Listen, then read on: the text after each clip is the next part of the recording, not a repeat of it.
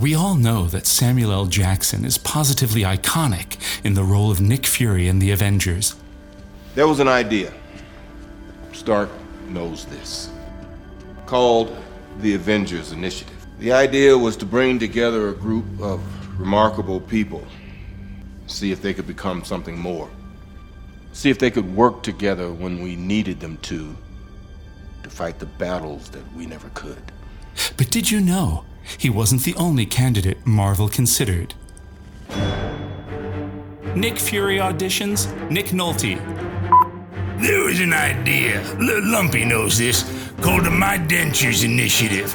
The idea was to bring together a group of remarkable people, Roscoe's ashes, my coffee can, Richard Dreyfuss, my Superman costume, my parole officer, the man who lives in my shoe, to see if they could become something more, like a unicorn.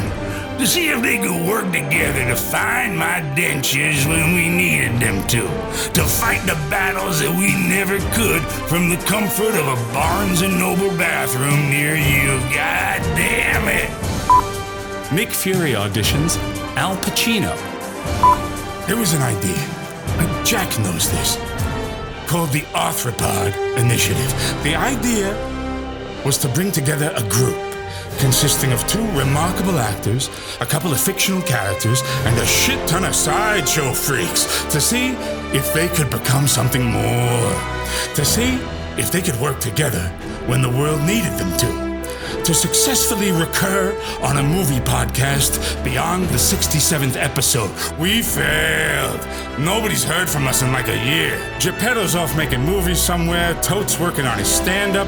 Jack is going to Lakers games to show he's still alive. Dr. Merlot is trying to make infomercials a thing again. I said Brandy. Wait, his full name is Brandon Merlot. Brandy. Everything's streaming now, baby. Oh, speaking of which, Jacob Joseph, you better switch to Huggies, because that diaper is not doing its job. Nick Fury auditions Gene Shalit. There was an idea. Frank Gumble knows this. Called the Revengers Initiative. The idea was to bring together a group of mustachioed film critics, me, Joel Siegel, Leonard Maltin, and Neil Gabler, to see if we could become something more. To see if we could work together when syndicated television needed us to take revenge, get it, on Hollywood by reviewing movies the way those clean lips, Siskel, Ebert, Roper, and Jeffrey Lyons never could. For example, watch the maestro at work.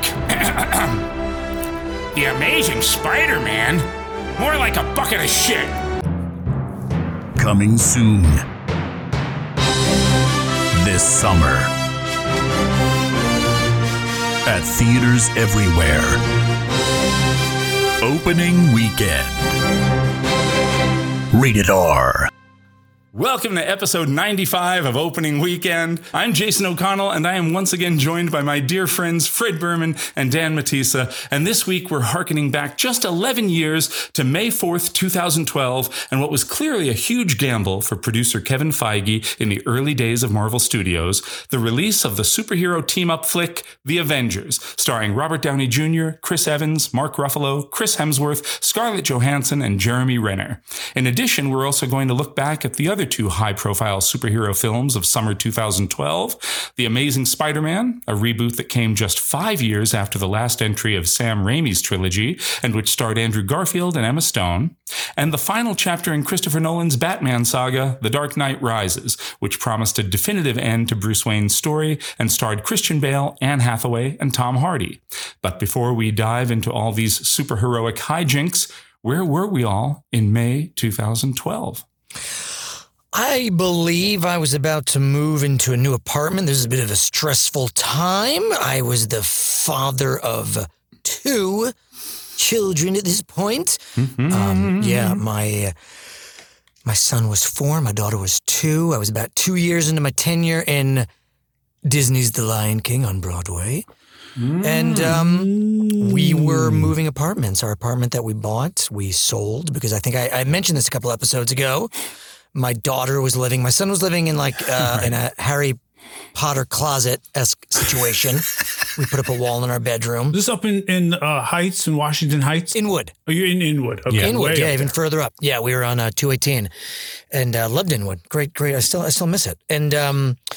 And my daughter Izzy was living in the foyer, and she literally was in a pack and play that we would wrap with a sheet, a yellow sheet that we still have.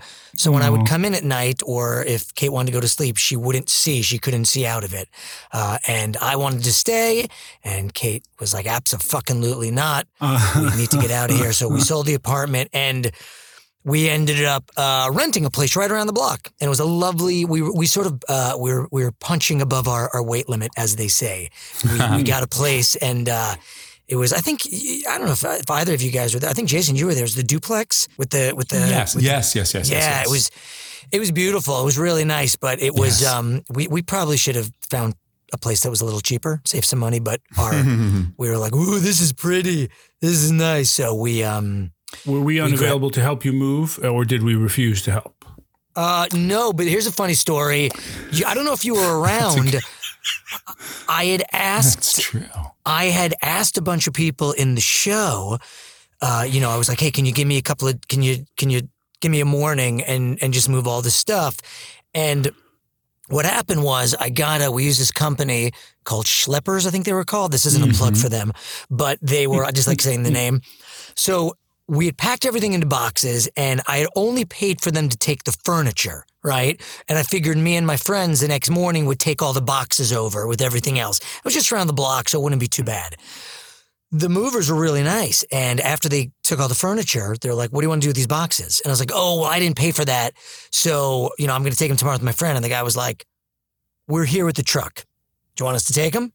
I was like, sure. So I gave them a really big tip. They moved everything. So when my friends came, there was really nothing for them to move except, and my friend Ben still gives me shit. Ben Jeffrey, who's played Pumbaa with me there for the last, 13 some odd years. Wow. He still gives me shit to this day because it was just like flotsam and jetsam that had to be moved. One of the flotsam and jetsam was my kid's diaper genie, which I had not emptied out yet. No. And I kept telling him, I was like, dude, don't worry, I'll take that. And he took it. So to this day, he's like, seriously? He's like, what did I say? Because he told me, he was saying beforehand, he's like, look, I'll help you move, but please don't be one of those guys that like there's just random shit everywhere. Just box everything. And I was like, dude, everything was boxed. You were going to take the boxes. This random flotsam and jetsam was the stuff that I was going to take, but the movers took the boxes. So you were stuck with the flotsam and jetsam, including a big garbage can full of my kids' dirty diapers. So to this day, he won't let me live this down. How was that discovered? And was it along the walk? Was it, did the stink follow him? And was he like, what's wrong with this? Like, how was it? Take us through the discovery. He walked in my apartment, and I was like, there's a diaper genie. And he picked it up, and he's like, you motherfucker, you didn't pack it? I was like, no, they took the boxes. No. I'm saying the discovery that there was dirty diaper in it. Oh, it was pretty apparent as soon as you came close to it. Oh, for fuck's sake. Then why did you not take it out right then and there, you idiot? Because Dan. You're disgusting. No, these things, they're meant to hold in the scents. So you don't have to do it right away. And they're plastic bags, and I was going. He didn't want to waste it. I was going to do it. It wasn't full, and that's the reason. That's in essence what you're saying. There's feces in it. There's feces in it. Yeah, but it's meant to hold feces. But Pumbaa is not meant to hold feces. But he was only supposed to move the boxes. That's not a trade-off. How is that a trade-off? When you have a 2-year-old and a 4-year-old, they just poop at random. Oh, for God's sake. He was upset because he thought that that's what was my moving plan. And my plan was, no, we were just going to get the boxes, but all of those were moved. By the time they got all those sweet, lovely guys got there, that was all there was, just buckets of shit for them to carry. So, You insensitive asshole! That was it. Very good, very What about good. you, Danny? I had already moved out to the hills by this time, had I not, Jason? Mm-hmm. Yeah, so I was in Forest Hills, and I think still doing, I'm still a couple of years. This is 2012 we're in. Yeah. Yeah, so I'm still a couple of years. I'm a year away from doing Hudson Valley with you, I think, right? Yeah, yeah. Is that 2013? Yep, it's 2013. So I'm still hustling. I'm still doing the thing, but now the commute is much longer. That's really the only difference. And we have very much nicer digs, and I'm out there with our old pal, Jeremy. Speaking of carrying poop, I emptied his I was going to say, bedpan. is you carried the bedpans for him. I did in a legendary evening of friendship, of screaming and friendship. Friendship. Yeah. Of him going, Screaming and friendship. Pizza. Yeah, because he's sciatic. His sciatic nerve was bothering him, and he couldn't do anything. And so, it was hospitals and bedpans, and it was great. It was great. But that was years before this. No, this was moving out to Forest Hills, out on to Metropolitan Avenue, right? And then a couple years later, you guys moved into your place. Yeah. How about that? Forest Hills is a great neighborhood. Anybody who's thinking about going, you live there now, Jason. We lived there for many years. It really is. And it's because you feel like you've really gotten out of the city. You're in these, like, you walk up Continental Ave, and it's like there's all these like Tudor style homes, and it's very suburban. It's quiet. Yeah. It's lovely. 8 years ago tomorrow, May 1st, is when you moved out and I moved in. Remember, we did that. We did all that stuff. We got the stuff out of your place into your pod, and we got stuff out of my apartment that I was staying in and watching it. And we did that crazy. It was like we were doing it all at night because you had to leave. I had rehearsal all day, and then I was in a show at night, and so it was like after my show, and we did it all late at night, and then we ate at that Wendy's. We were so hungry and tired, and we ate at that Wendy's in Forest Hills like at like midnight, just sitting in the car, just chewing our cud. But I still remember moving in that. Yeah, it was exactly 8 years ago. Avengers. It was funny because we went down to see that. And it was sold out. So we went to see, but the later show was not. So Taylor and I saw Cabin in the Woods, and then saw the Avengers. So we did like a double feature down in Tribeca, I think. Fred, isn't there a movie theater there? Battery Park. Yeah, down Battery there, Park, and there's a bagel place down there. There's like an Essa bagel or something. Because we got bagels there in between the two shows. I remember. Yeah. We used to go there all the time when we lived down there. Wow. So good. Is this the latest? Not the latest, but is this the most the latest year that we've done? Yeah. 2012. Yeah. Wow. Yeah. What were you doing, JJ? Yeah. I saw the Avengers on opening night too. I was in rehearsals for We saw it together, Valley. didn't we? I saw it like 4 times, but I think the first time I might have seen it just alone because I went to like the midnight show. I saw it like easily 4 times. I saw it once with Gabra. I saw it with you. I saw it on my own. So maybe I'm getting the screening wrong, but I just know it was a very late night. I had Hudson Valley rehearsal until like 8:30 or 9 because we had the regular day of rehearsal. And then I was starting work on The Dork Night on my one-man show. And that was going to be, I had done some readings of it, but then I was going to do the first full production of it was going to be at Hudson Valley Shakespeare Festival, summer of 2012. So in addition to the other plays I was rehearsing, I had to carve out time to work on that too. And I remember it was like 9 o'clock or something at night, and I left the rehearsal studio and I was like, I am going to fucking go see Avengers right now. So maybe I just snuck it in on my own. But I remember it being just loving it, and then seeing it, like I said, multiple times in that first week or two. But how many Sheilas? How many Sheilas for The Dark Knight? I give it 10. Yes, you should. And were you working in things from The Dark Knight Rises into your show? Well, that's the thing. Like I had, the show was there. I had edited it, worked on it. I had been paring it down, but I was like, I don't know what the end of the show is yet because I don't know how I'm going to feel about this movie until I see it, or what it is, or what I'm going to say about it, or how it factors in, because it would be too weird. My show at Hudson Valley was opening like July 27th or something, or July 25th. And literally Dark Knight Rises opened July 20th of that year. So how did you feel about Dark Knight Rises? How many Sheilas? You're just, this is what happens. I'll save that for when we talk about it, but people have heard what I listen, whatever it is, I'm sure it's going to be amazing.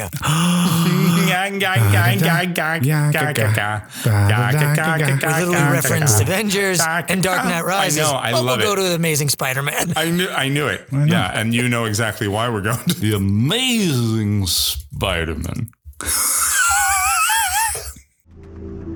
Tell us a little bit about yourself, Mr. Parker. Not much to tell, really. Peter lives with his aunt and uncle. Did you catch that spider guy yet? No, but we will. This guy wears a mask like an outlaw. I think he's trying to do something maybe the police can't. Can't? If you're gonna steal cars, don't dress like a car thief. You a cop? You seriously think I'm a cop in a skin-tight red and blue suit? Who are you? I know it's been rough for you, Peter. I forgot all about that thing. It was your dad's. Your father was a very secretive man, Peter. Dr. Connors, I'm Richard Parker's son. Your father and I were going to change the lives of millions, including mine.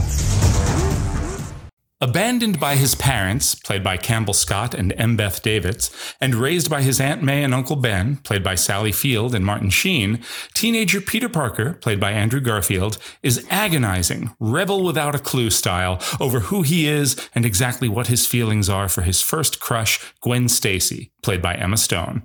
When Peter finds a mysterious briefcase that belonged to his father, he pursues a quest to solve his parents' disappearance. That quest goes nowhere, but his search does take him to the lab of Dr. Kurt Connors, played by Rhys Ifans. Am I saying that right? Do we think that's it? Rhys Ifans? It's Richard Masur.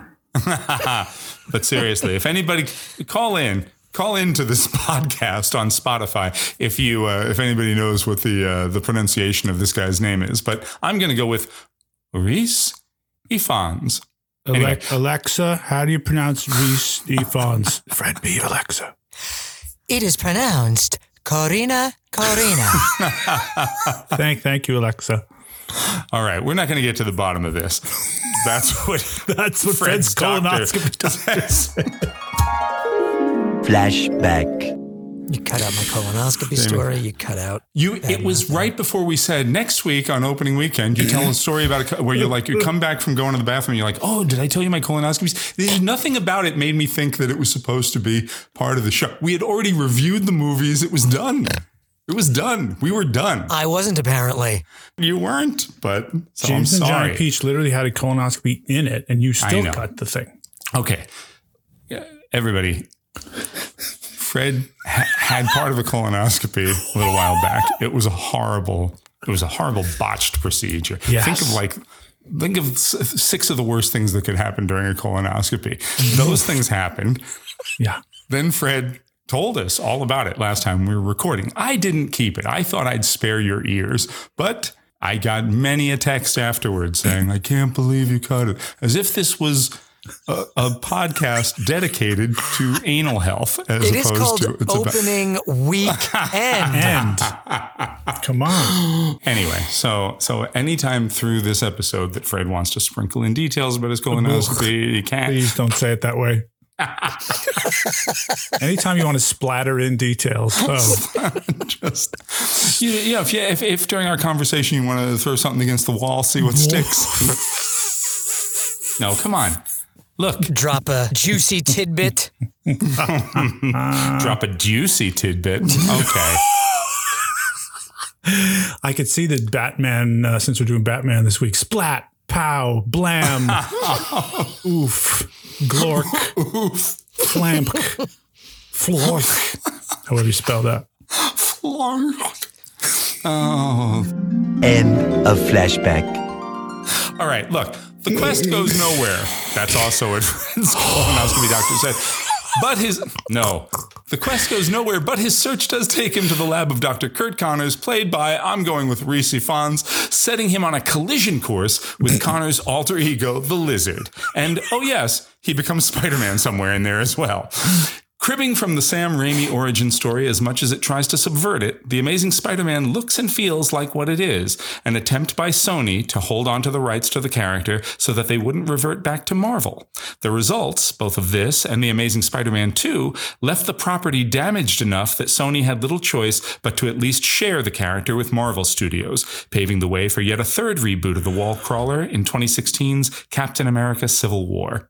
The Amazing Spider-Man made $62 million over its opening weekend, en route to a $262 million domestic gross and a worldwide haul of nearly $758 million.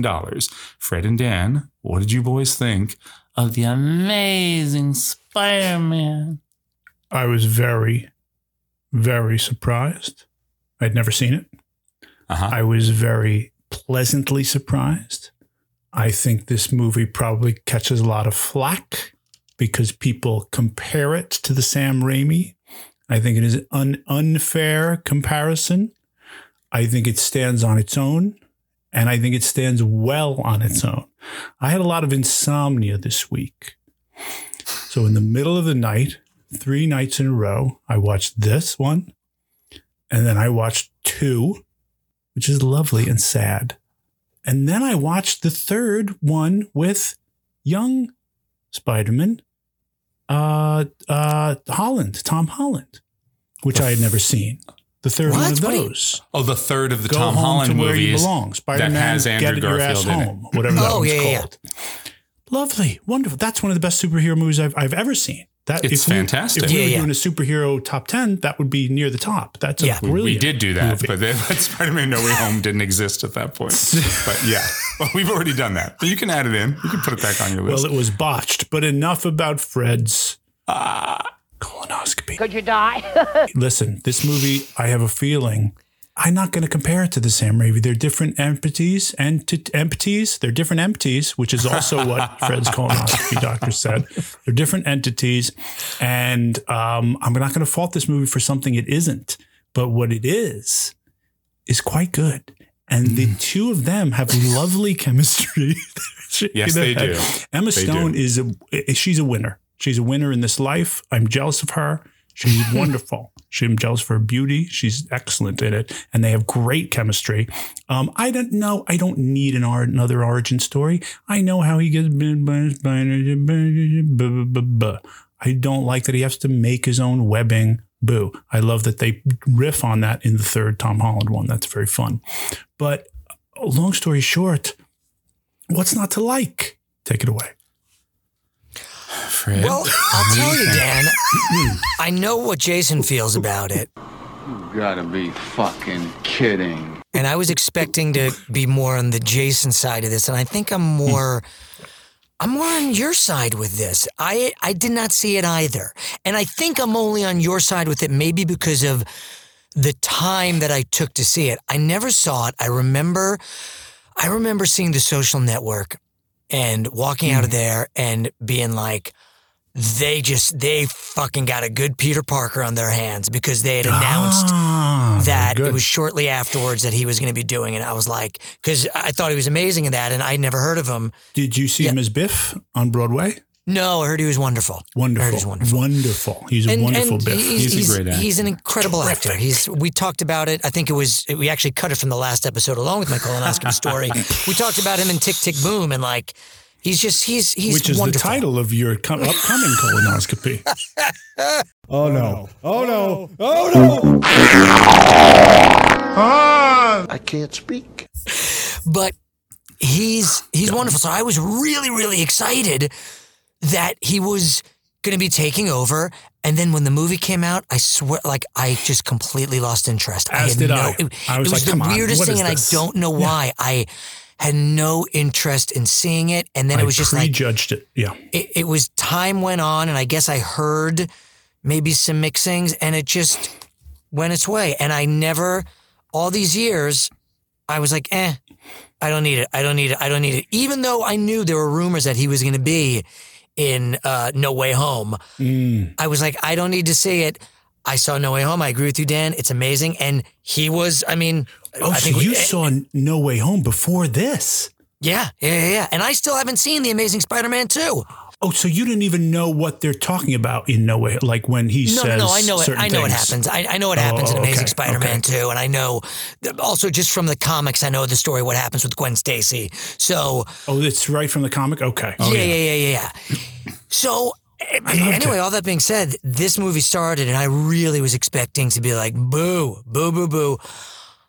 I didn't love it, but I didn't hate it. I thought it was good.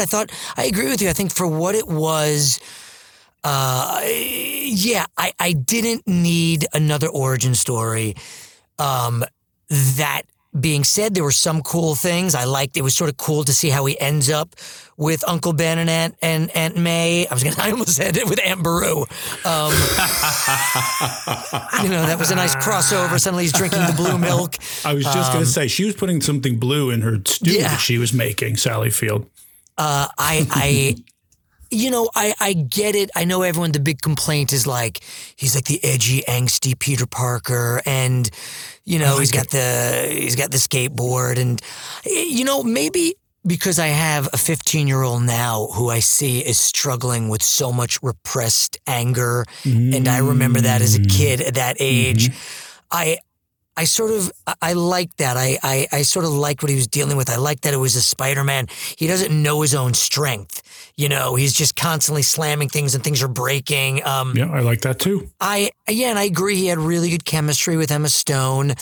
But again, I was back and forth because on one hand, I was like, I don't know. I don't know if I need to see him learning how to become Tobey Maguire in the Sam Raimi movies, that is done so well. Him figuring out his powers and using them. When he's jumping around, yeah.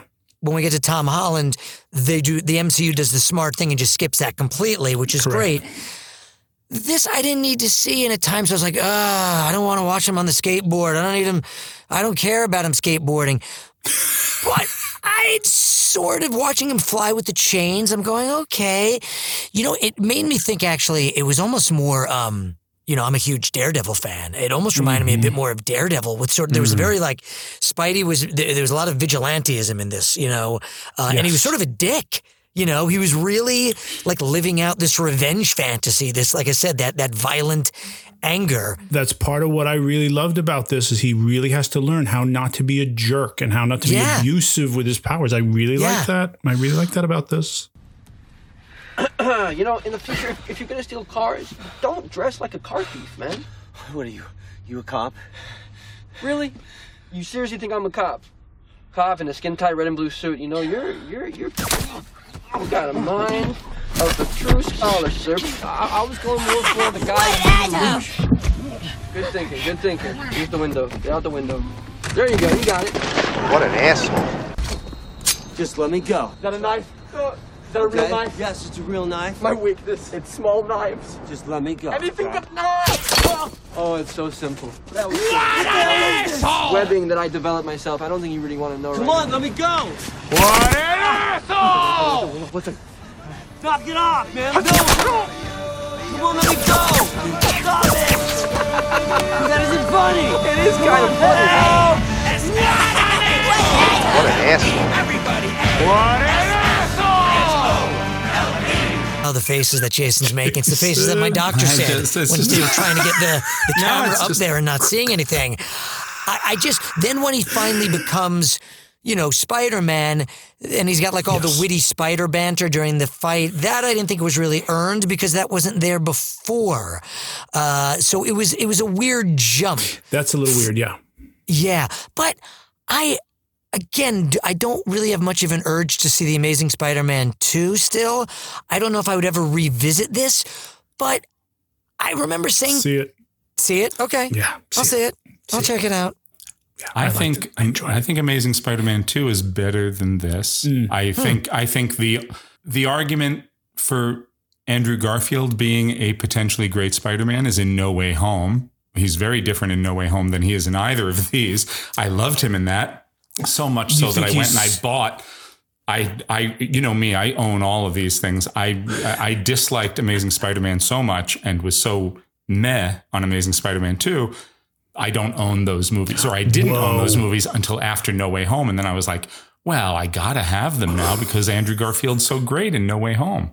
And I thought, I'm going to watch these again. And I watched this one again now for the first time since seeing it probably in the movie theater in 2012. I saw it twice in the theater. I saw it on opening night, and then like the same way I saw Avengers multiple times. Gabra, our friend Gabra Zachman, was working at Hudson Valley with me. She wanted to go. It was like 4th of July. She wanted to go to a movie. We went. So I did see it twice. I remembered, I'd say about half of this I didn't remember. And I thought, I sat down, I was like, maybe I'm going to like it because now I'm more of a fan of Andrew Garfield's Spider-Man. Mm-hmm. But no, it really did not work for me. And maybe, you guys hadn't seen it before. So now with so much time removed from the initial release, that's got to factor into some degree. But, when I saw it, it was like 5 years after they stopped making Sam Raimi Spider-Mans. Too soon, yeah. They were in process on a Spider-Man 4 with Sam Raimi that was supposed to come out in 2011. And then they kind of said, all right, they were basically developing 2 movies at once to see which one was farther along. And that's what they were going to go with. And Sam Raimi was like, I need more time for the script. And they were like, goodbye. We can't risk losing the rights. So we're going to reboot. Wow. It's an unenviable position to be in. It's an unenviable task for the filmmaker. I believe it's Mark Webb. Mark Webb, yeah. No pun intended. He did 500 Days of Summer, which is a great movie. Right. So he did these 2 Amazing Spider-Man movies. He's not the director Sam Raimi is. He's not the visual stylist Sam Raimi is. That's all well and good. He's not the stylist. And let's face it, the Sam Raimi ones were very bright and colorful. And in the midst of those movies, then Christopher Nolan has Batman Begins, and then The Dark Knight comes out right after Spider-Man 3, and now we're into dark and gritty, and it's what the DC universe winds up doing to a fault with Man of Steel and other things, and this Spider-Man is clearly a product of that. It's all about where it falls on the timeline. It's all about how are you tasked with rebooting this right after it's been done and done very successfully, and you have to hit certain story beats, so you're gonna wind up looking like you're just treading the same ground in a lot of regards. But by the same token, everything you do that is away from that, since the Sam Raimi ones were so faithful to the comic books, feels wrong because it is a departure that has nothing to do with anything and doesn't feel like the character. So this movie really has a hard time with me because it kind of can't win with me. And I'm not saying it's necessarily because of my baggage, because I also look at it and I want to look at it fresh. And I'm like, Andrew Garfield's a great actor. This isn't Spider-Man. I don't like this guy. I don't like him as Spider-Man. I don't like him as Peter Parker. You want him to be having more fun? I think he's enjoying acting very much. I think he's enjoying the James Dean-ness of what he's doing. This tortured, angsty thing doesn't work for me. It's different, so I'll give it that. It's different, and so you can give it credit for being different, but different for the sake of different. I didn't feel like it was going all that far in that direction. I felt it was very far in that direction. Really? I felt he was cruel when he was with the, he was, I guess this is what teenagers do. So the fact that he's nasty sometimes with his aunt and uncle, it's like, that's all part of his angst. And this thing about the unresolved stuff with the parents that they've built in. Again, it's all like MacGuffins. None of that pays off. It doesn't pay off in Amazing Spider-Man 2. They probably want it to pay off. Nothing pays off with them. What pays off with them? There's so much.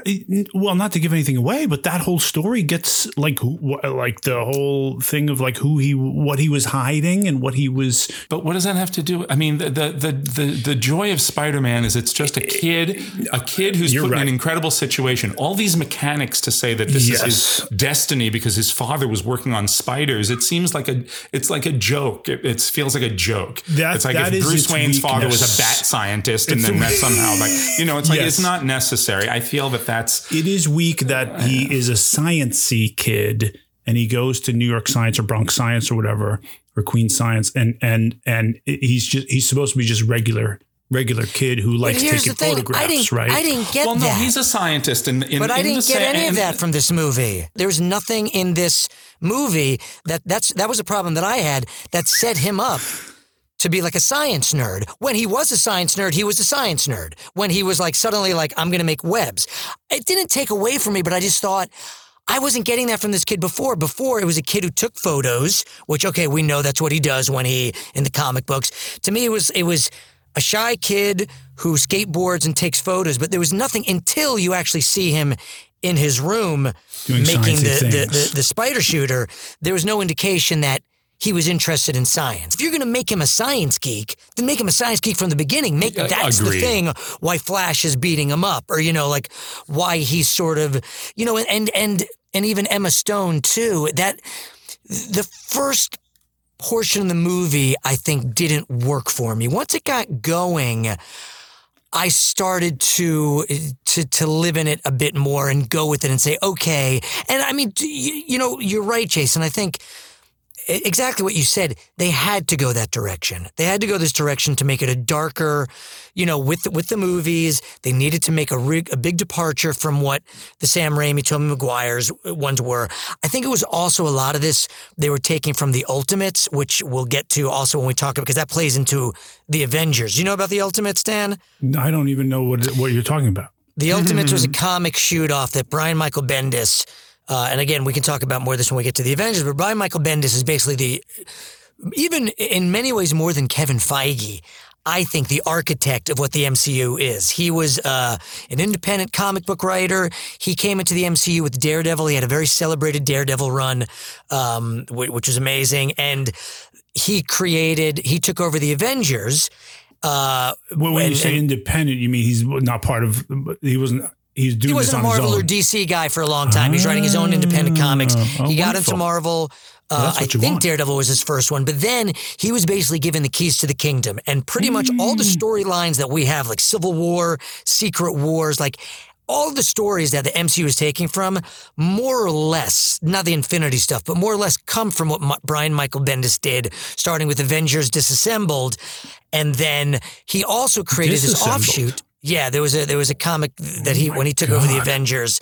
But anyway, he started an offshoot, I think it was he who started it, called The Ultimates, which was basically all of the Marvel titles, but like alternate versions. So the Fantastic Four, but they're much younger. He created Miles Morales, and that was in the Ultimates version. And eventually, the Ultimate Universe and the regular Marvel, what is it, 616 universe, they come together. So now you can get all these characters playing together. But my point being, the Ultimates version of Spider-Man, which is basically, it's the same origin stories, but it was, if I remember, slightly darker and slightly edgier. So they might have been, I know I'm blowing your mind with this, Dan, right?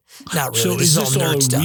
First, two questions. Is he rebooting that? And second of all, if you have to have a second colonoscopy, is that rebooting Goodnight? Yes, my next colonoscopy is basically the Ultimates version. It's the ultimate colonoscopy. The first one was the 616 universe. It's 666. The next one is, it's because it is the number of the beast. Oh no! Oh no! Oh no! I can't speak. Okay, my colon is. Back to the movie. I think you're exactly right, Jason. This movie and the series is a product of what was going on and how do we make this different, and then realizing, okay, that was an interesting exercise. We need the original version of Peter Parker, which is the nice, bright, witty, fun, and that we get in the MCU. I think here are the things that are good. Emma Stone's great. She's wonderful. Their chemistry is wonderful. Andrew Garfield is a wonderful actor, but I don't think he's playing the role of Peter Parker or Spider-Man. But the writing is that way too. Yeah, but he leans in. Martin Sheen, I liked a lot. Martin Sheen was great. And I remember initially when I saw it being like, all this retreading this ground with the Tom Holland ones don't do that. And that's great. And Marvel was very careful about all that. I thought Martin Sheen was lovely in this. And, yes. I didn't like Sally Field as much. She was wasted. Didn't work for me. She was wasted. In both movies. I feel like Rosemary Harris and Marissa Tomei are both on these vast extremes of Aunt May-ness, but I love them both for very different reasons. So it's not a traditionalist view because Marissa Tomei is so not what we expect from Aunt May. But yeah, Sally Field didn't register. Martin Sheen was lovely. He and Andrew Garfield had good chemistry. You're a lot like your father. You really are, Peter, and that's a good thing. But your father lived by a philosophy, a principle, really. He believed that if you could do good things for other people, you had a moral obligation to do those things. That's what's at stake here. Not choice, responsibility. That's nice. That's great. It's all well and good, so where is he? What? Where is he? Where's my dad? He didn't think it was his responsibility to be here to tell me this himself. Oh, come on, how dare you? How dare I? How dare you? The only things I really liked about this movie were some of the acting and a good bit of the chemistry. I thought Rhys Ifans was a very bland presence in the film. I thought the lizard looked terrible. I thought the CGI was terrible. Yeah. All that action stuff was terrible. I'm going to turn New York into lizards? Terrible. Spider-Man's costume? Terrible. It looks terrible, and it's why, for no reason at all, never explained, in the second movie, he wears a costume that looks just like Tobey Maguire's. You know why? Because that's what Spider-Man looks like. This costume, it's a totally different costume in the second film, and there's no evidence of there's not even a moment like in the Dark Knight movies where they say like, we're going to make an adjustment to the costume so you can move your head, or like give him different equipment or something. They just do it because it's dark, it's grimy, it's ugly. It looks like a basketball. It's very unappealing. It's unappealing. I find this whole movie dark and unappealing and kind of boring and kind of ugly. I think the music's bad. I think I kind of can't get on board with anything except some of the acting and I do. What about your pal Dennis Leary? Your best, you know, I just like him, but I actually think he's fine in this. And I liked him. I thought the scene between the two of them at the dinner table was great. I thought that was a really nice scene. It's a good character for him. He's good in it. He's good in it. Mr. Parker, why are you not in school? Got a free track. Okay, well, I do not have a free track, so make your point quickly. Okay, fine. There may not be a dinosaur running around Manhattan, but there is something more dangerous, and I know who it is. You know who it is? Dr. Curtis Connors. Of Oscorp? That's right. Okay, Dr. Curtis Connors, who's also my daughter's mentor. Is that who you're talking about? That's the one. Okay. You know, recently Dr. Connors gave Gwen a glowing college recommendation. It was beautiful. When I read it, I cried. But you would have me believe that he, in his spare time, is running around dressed up like a giant dinosaur. Not dressing up and not a dinosaur. He has transformed himself into a giant lizard. Yeah, it just didn't. It's funny. Like I said, it kind of can't win with me because I don't like the departures. And then when it does redo beats from the Sam Raimi, it's so conscious of like, I don't want to do it the same way. Yeah. That they do it in a way that is not as emotionally affecting. I mean, even to the point where they're like, we want to give him the inspiration for his costume from a wrestler's uniform, but we don't want to redo the wrestling thing, so we'll just have him just fall into a wrestling ring and see a poster. It's I felt like something was cut there. Yeah. It's just, they're just trying to, and again, I will acknowledge it's an unenviable position for all these people to be in. Mm-hmm. I don't know that anybody could have necessarily done it better, so hot on the heels of the Sam Raimi movies. So that's all legit, but it just didn't click for me. And I had hopes that it would this time, because I do now, in retrospect, I do like Amazing Spider-Man 2 more than this. I think it's more colorful. I think it's more, it's also very sad, very, very sad. And I found it affecting. And that movie gets a lot more shit than this one. Really? That one is, that one is, yes, I thought that was considered to be the worst one. Yeah. It's considered to be the worst one. In my opinion, this is the worst Spider-Man movie. Wow. Oh, I don't like this one. It falls below the other Amazing Spider-Man. It falls below Spider-Man 3 for me. It just doesn't give me any of the feels of a Spider-Man movie. You like Spider-Man 3 better than this? Oh, yeah. Yes. And that's an unpopular, that's not this movie isn't beloved or anything, but I think most people would place this above Spider-Man 3, definitely. But I don't know if I would do, I don't know. I remember rewatching Spider-Man 3 and enjoying it more than I thought I was going to. But I don't know. Like I said, I'm more with you, Dan. I really was expecting to hate this. And me too. I thought it was pretty good. I thought it was just pretty good. Again, I'm not drawn to it. It didn't, I will say, it got me. There were a few moments like I thought that kid on the bridge was going to fall. Absolutely. Yeah. It was unpredictable. And I enjoyed at times the angry Peter Parker. It's just different. It's not, to me, I kept going, that's Daredevil. Like even in the comics, Daredevil, Matt Murdock's always like the angsty guy, and it's always Spider-Man is always like, come on, stop being, cheer up a little bit. Cheer up. I'd give it a 7.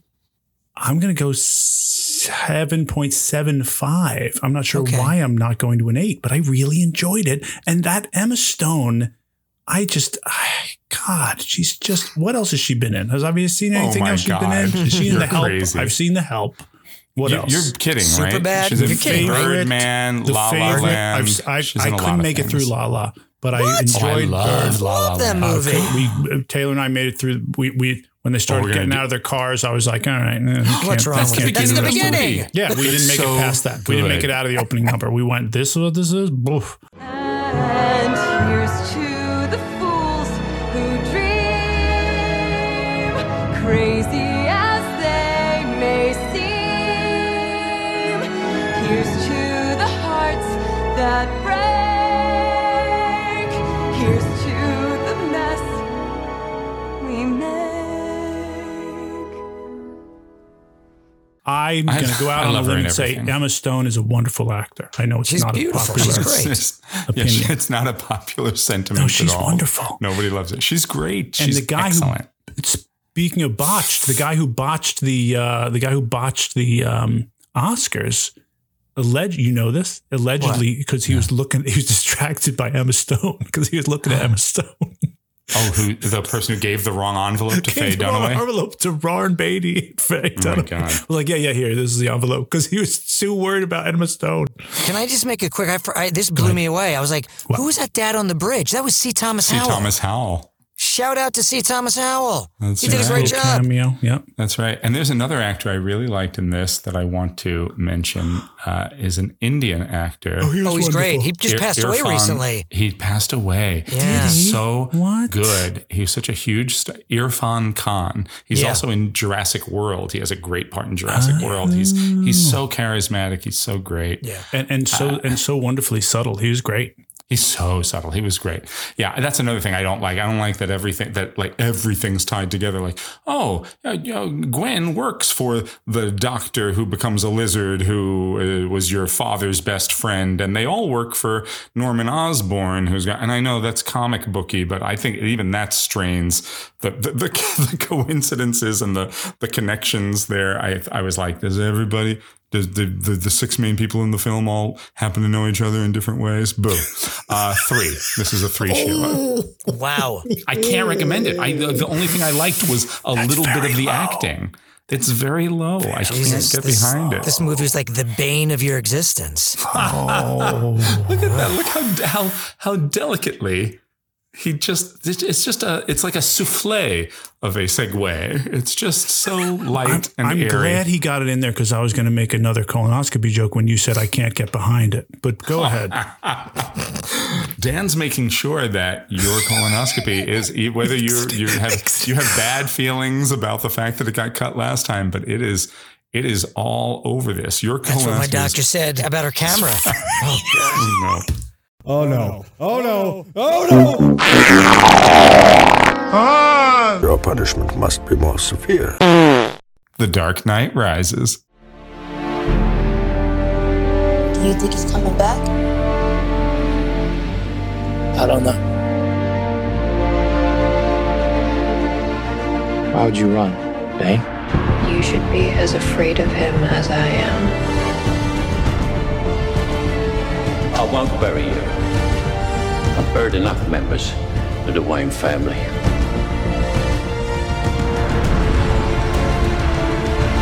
You don't owe these people anymore. You've given them everything. Not everything. Not yet.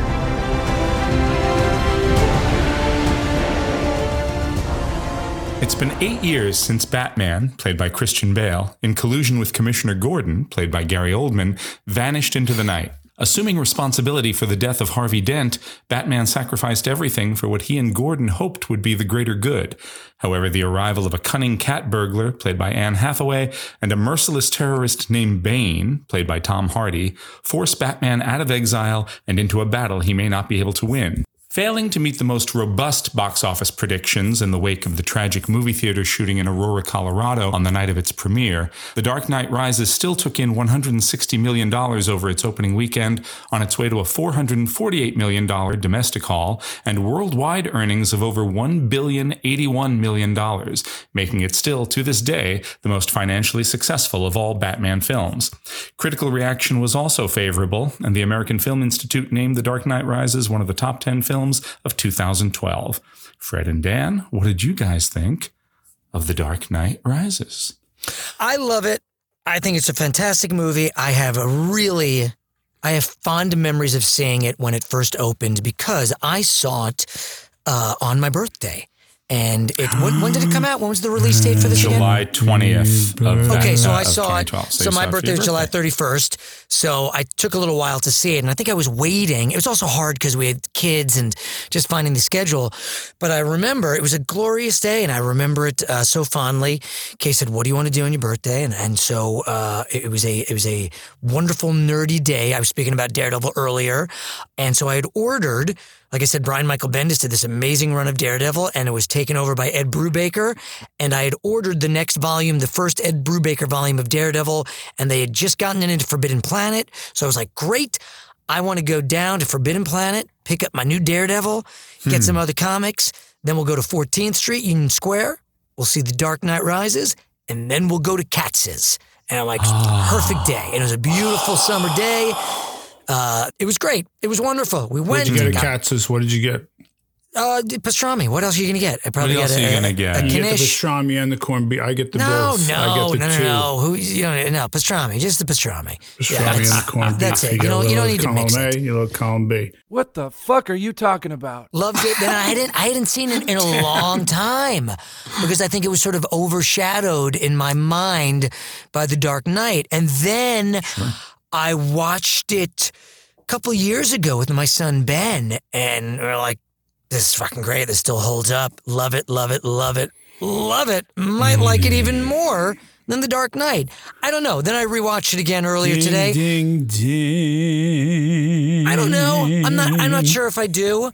I think they're both great. And it's, Nolan is just a fucking great director. He's got such a sense masterful. of he's masterful. We talked about this when we talked about The Dark Knight.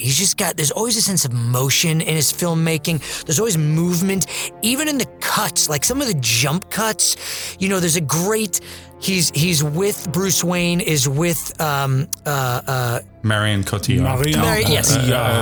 Miranda Tate is what they call her. Yeah, Miranda Tate, right. And then you find out that her real name is Talia. But they kiss. It cuts to them afterwards in bed. Then it's like it cuts him waking up. He getting up. He's looking at the Batman costume. You see it for a second, and then suddenly he's on top of a tower.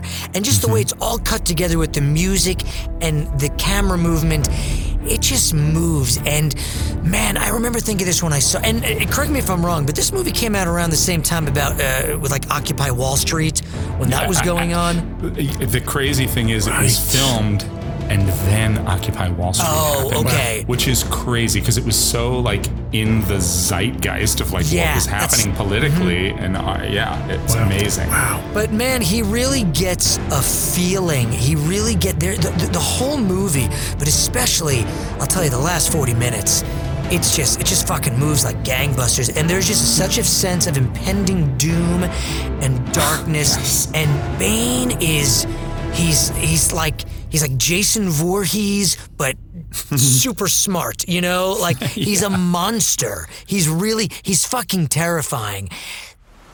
Oh, you think darkness is your ally? You merely adopted the dark. I was born in it, molded by it. I didn't see the light until I was already a man. By then it was nothing to me but blinding. The shadows betray you, because they belong to me. That fight between the two of them, oh my God, underground, oh my God, there's no music. It's just the sound of the water and bones breaking. The sound design in this movie, when he peels the mask off, you can hear in silence. You can hear like this wet kind of cracking and peeling of the mask away. That scene is brutal, but man, Tom Hardy plays the shit out of Bane, and the choices he makes with his voice. And here's something nuts about that I'm always reminded about Tom Hardy. The guy loves a good mask. No one acts better behind a good mask. I mean, this, Fury Road, even Dunkirk, I'm thinking. In Dunkirk, he's a fighter pilot. He's wearing a goddamn mask the whole time. Wow.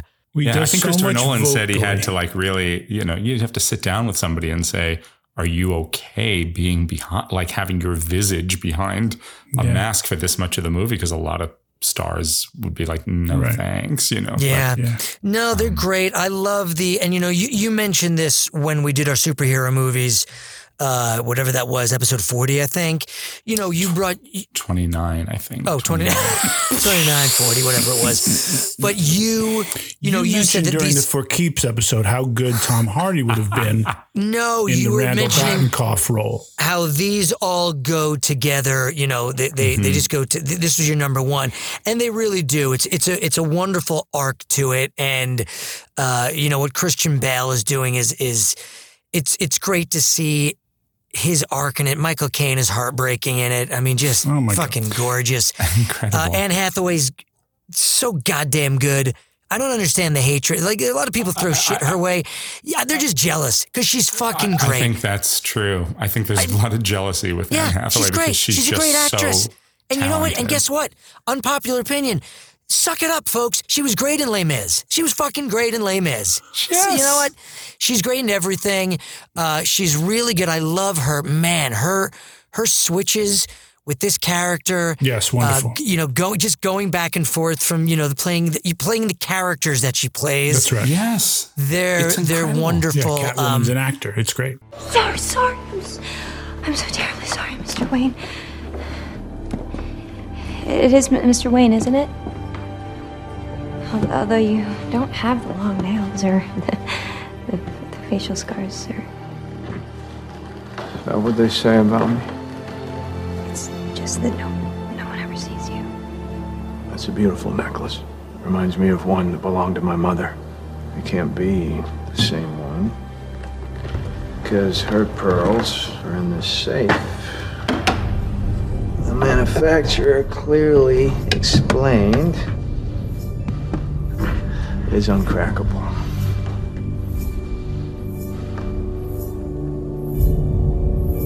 Oops. Nobody told me it was uncrackable. I'm afraid I can't let you take those. Look, you wouldn't beat up a woman any more than I would beat up a cripple. Of course, sometimes exceptions have to be made.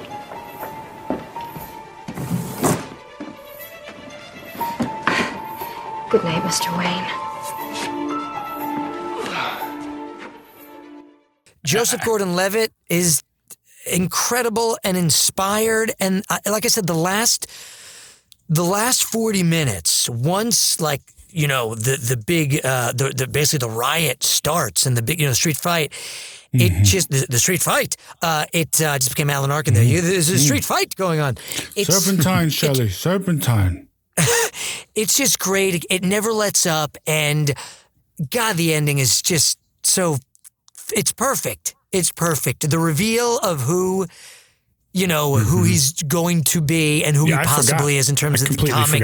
The reveal when they mention the name Robin that's amazing. It's a complete surprise to me. Again, if you haven't seen the movie, sorry, I'm spoiling everything. But the twist at the end with who the true child of Ra's al Ghul is. Yeah, that's what I mean. I was completely shocked. I forgot again about that. Like it was totally fooled me again. I was like, oh my God, that's right. It's great. It's so well done. It's Christopher Nolan just really it's one of those few. I don't know if there's any others. It's one of the few trilogies that really But can you think of any other trilogies that are just so strong from start to finish? I'm gonna tell you something. I'm Star-Lord. I formed the Guardians. Met a girl, fell in love. That girl died, but then she came back. Yub Nub. I don't.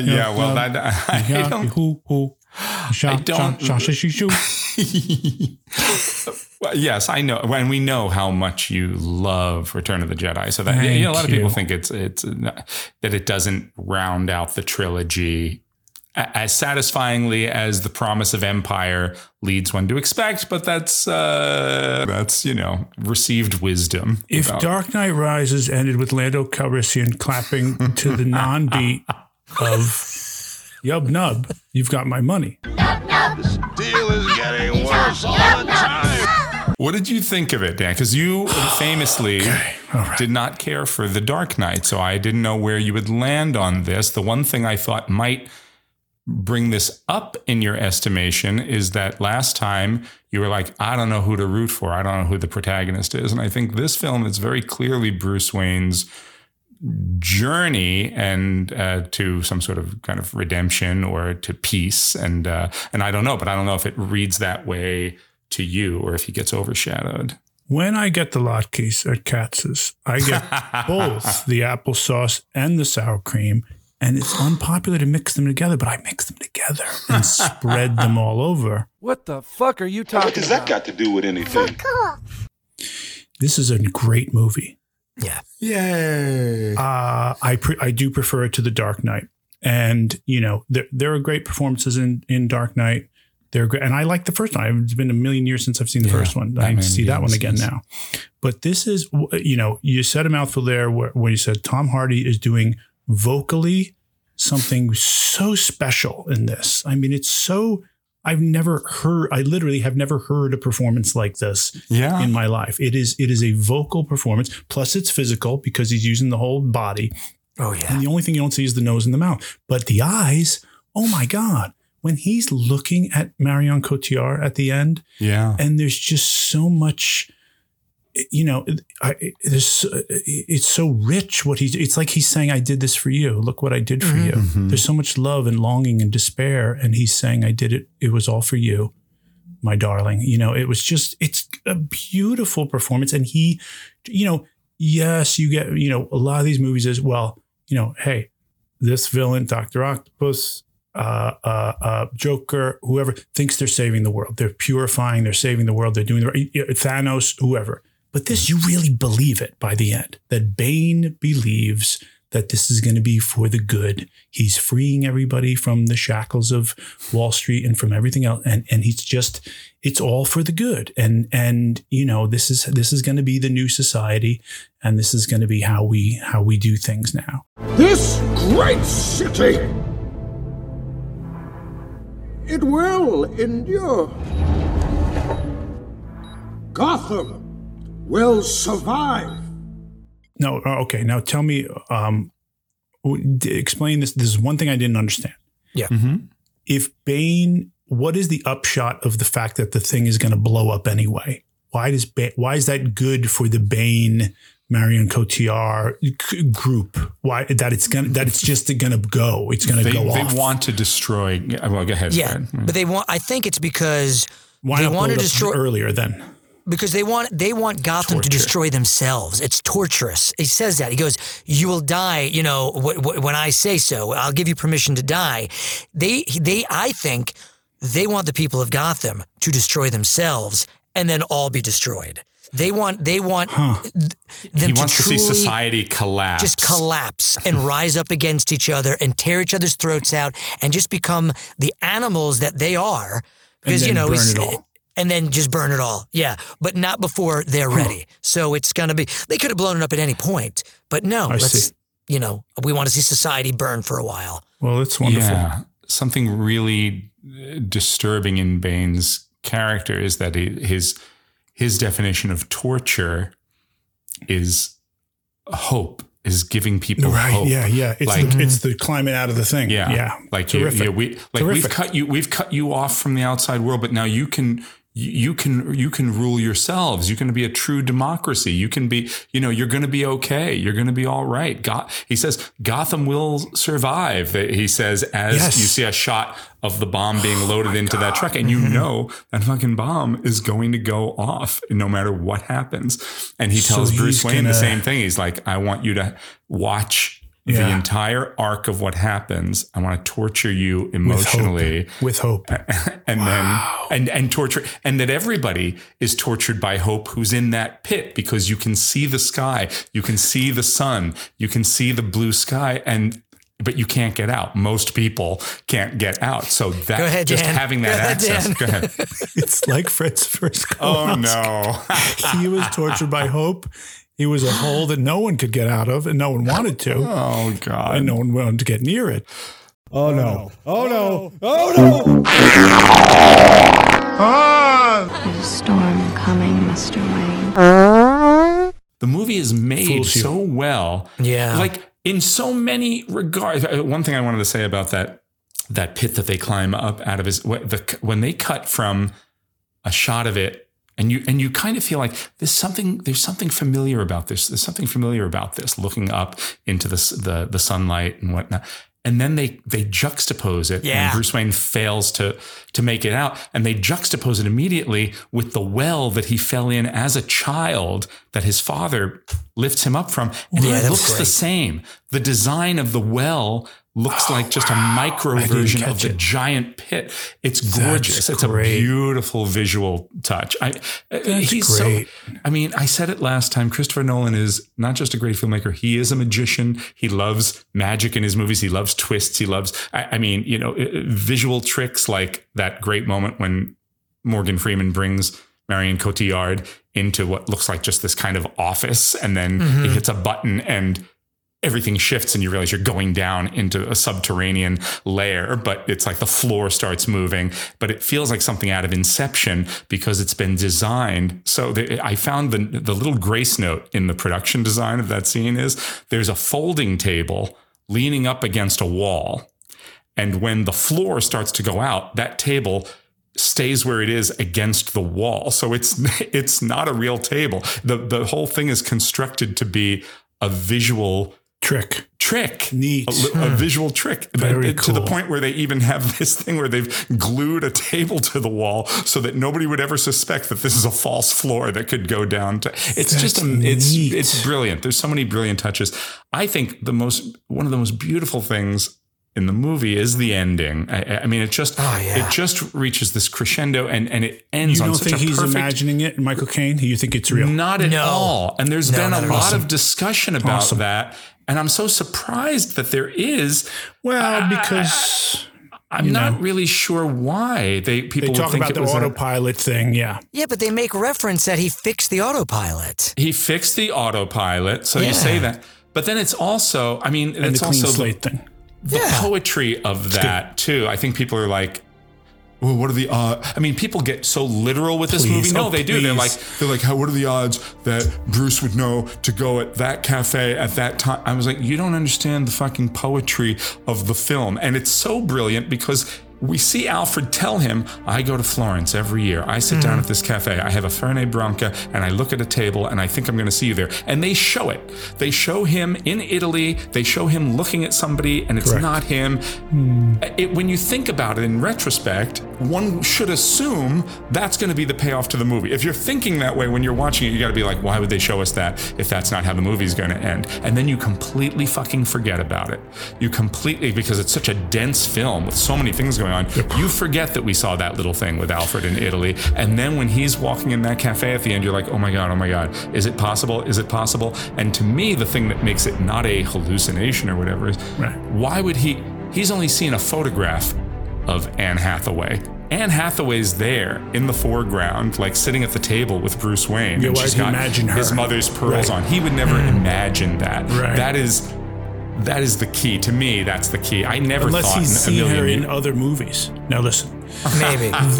No, but come on. I mean, everything about it is leading to that point that Batman has set it up so that he can finally leave. He's left his equipment to John Blake. He's left a new bat signal on top of Gotham Police Department for Gary Oldman. That's what I figured. Yeah, it's all been done. He's set up. It's like somebody planning for the next Batman. Somebody planning for the next Batman and planning for their retirement, planning for their death, planning for what. I mean, that's why people thought it was like, and they led you down the primrose path. The marketing, everything was like, this is the end. It's the end of Batman's story, and like people are like, they're gonna kill him at the end, and it's like, no, they wouldn't do that. And then you're but like, they do in a way. He does kill, but he also Batman says lives on and Bruce Wayne lives on as two different entities. But he and it's tells him beautiful. because he says to Joseph Gordon-Levitt, he goes, it's a symbol. It wasn't meant to be, a specific person. It's a symbol. It's an idea. We have 45 minutes to save the city. No, I've got 45 minutes to get clear of the blast radius, because you don't stand a chance against these guys. With your help, I might. I'll open that tunnel, then I'm gone. There's more to you than that.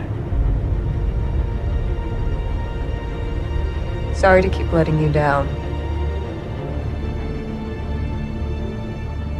Come with me. Save yourself. You don't owe these people anymore. You've given them everything. Not everything. Not yet. The one thing that I do remember thinking when I saw it in the theaters, and it doesn't bother me as much now, but I do wish they did something with it. And this goes to your complaint about Dark Knight and the voice that Christian Bale does. There's much less of it in this, thank God. But here's the thing. I always remember when I saw it in Union Square that when Anne Hathaway's character, when Selena knows who Bruce Wayne is Batman. She figures that out, right? So when he short order. Right, but hold on. So when he comes back to the city, they meet. And he's doing the voice. And just because how Anne Hathaway plays Selena, it seems like a missed opportunity. I feel like there could have been a moment of, why are you still speaking? I know who you are. Or something where it's him reconciling that he is Bruce Wayne and Batman and they're two separate people, or does he want to let that go? I just feel like her not mentioning it all seems strange. The fact that even when he's with someone that he knows, he can't drop it. I don't know how you do that without turning it into a comedic bit, but I feel like there was a missed opportunity there. That's the only fault I find with the movie. She gets it? Is it because she gets it? Yeah, maybe. Possibly, but they even get that in there to have something. I don't know. I just wanted a bit of that I know who you are. I know what you're going through. I understand this, and that's part of great? it. He does do, but there's one moment, and I think you're right because it should have been carried through. The most I like the voice in this movie particularly is when he's talking to Blake after he saves Blake's life. He's come back at the end and he's like, tomorrow it's going to be all out war. And he talks to him and he's got just a hint of the voice. He's like, if you're working alone, wear a mask. I'm not afraid to be seen standing up to these guys. The mask's not for you.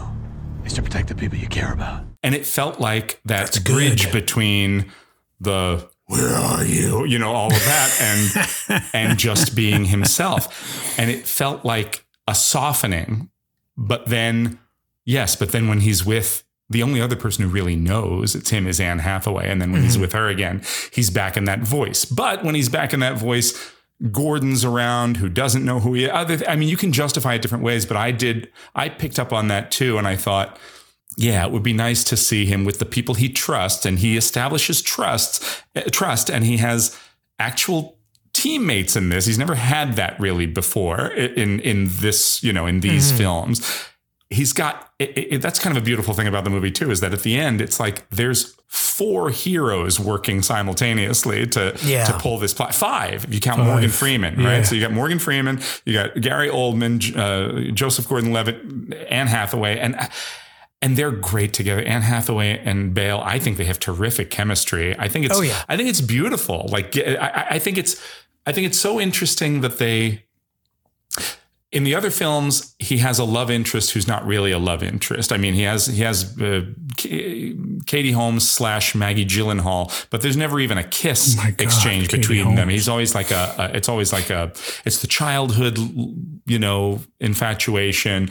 He projects all of this stuff onto her. He's living his whole life now in the wake of her death, this monastic life, because he's like, I can never be happy because that person died, but he never even really had a relationship with that person. And then in this film, he's got two different women. And because you don't know Marion Cotillard is going to be a villain at the end, it really is there's an interesting energy in the film between two different women who you're like, because I remember seeing it the first time and I was like, well, he's clearly with Miranda, but I was like, God, I could kind of see him with Anne Hathaway too. I could kind of see that being a thing. Well, at least he's putting himself out there, for God's sake.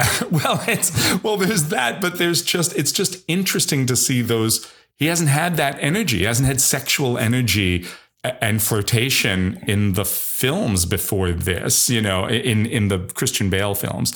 I think that's really, really interesting. And then it's so satisfying how they come together and how they kind of save each other and they understand each other, and that they both take the clean slate and they go and start a new life together.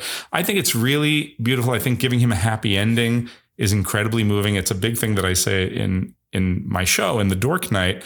I talk a lot about how a lot of people don't like that. They're like, Batman would never give up. Batman would never retire. And I'm like, Christopher Nolan's trying to paint a portrait of a human being, not something that's going to be in comic books for another 100 years. No. He wants to say, what is the arc of this? What's going to make for a healthy life for this human being? This is not healthy. What he's doing and the life he's living, it's not sustainable. It's not healthy. And that's what Alfred is saying to him right from the start. Alfred keeps saying.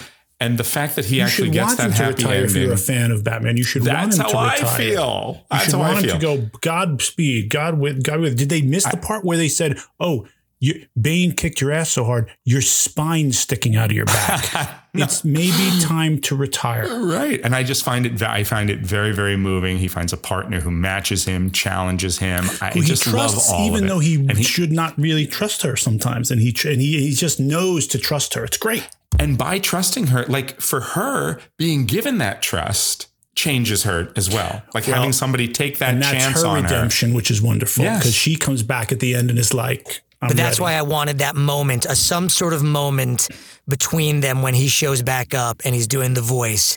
I just thought it would have been lovely. It would have amplified it a bit more. I can get it out over the bay. Set it to fly out over the water, then eject?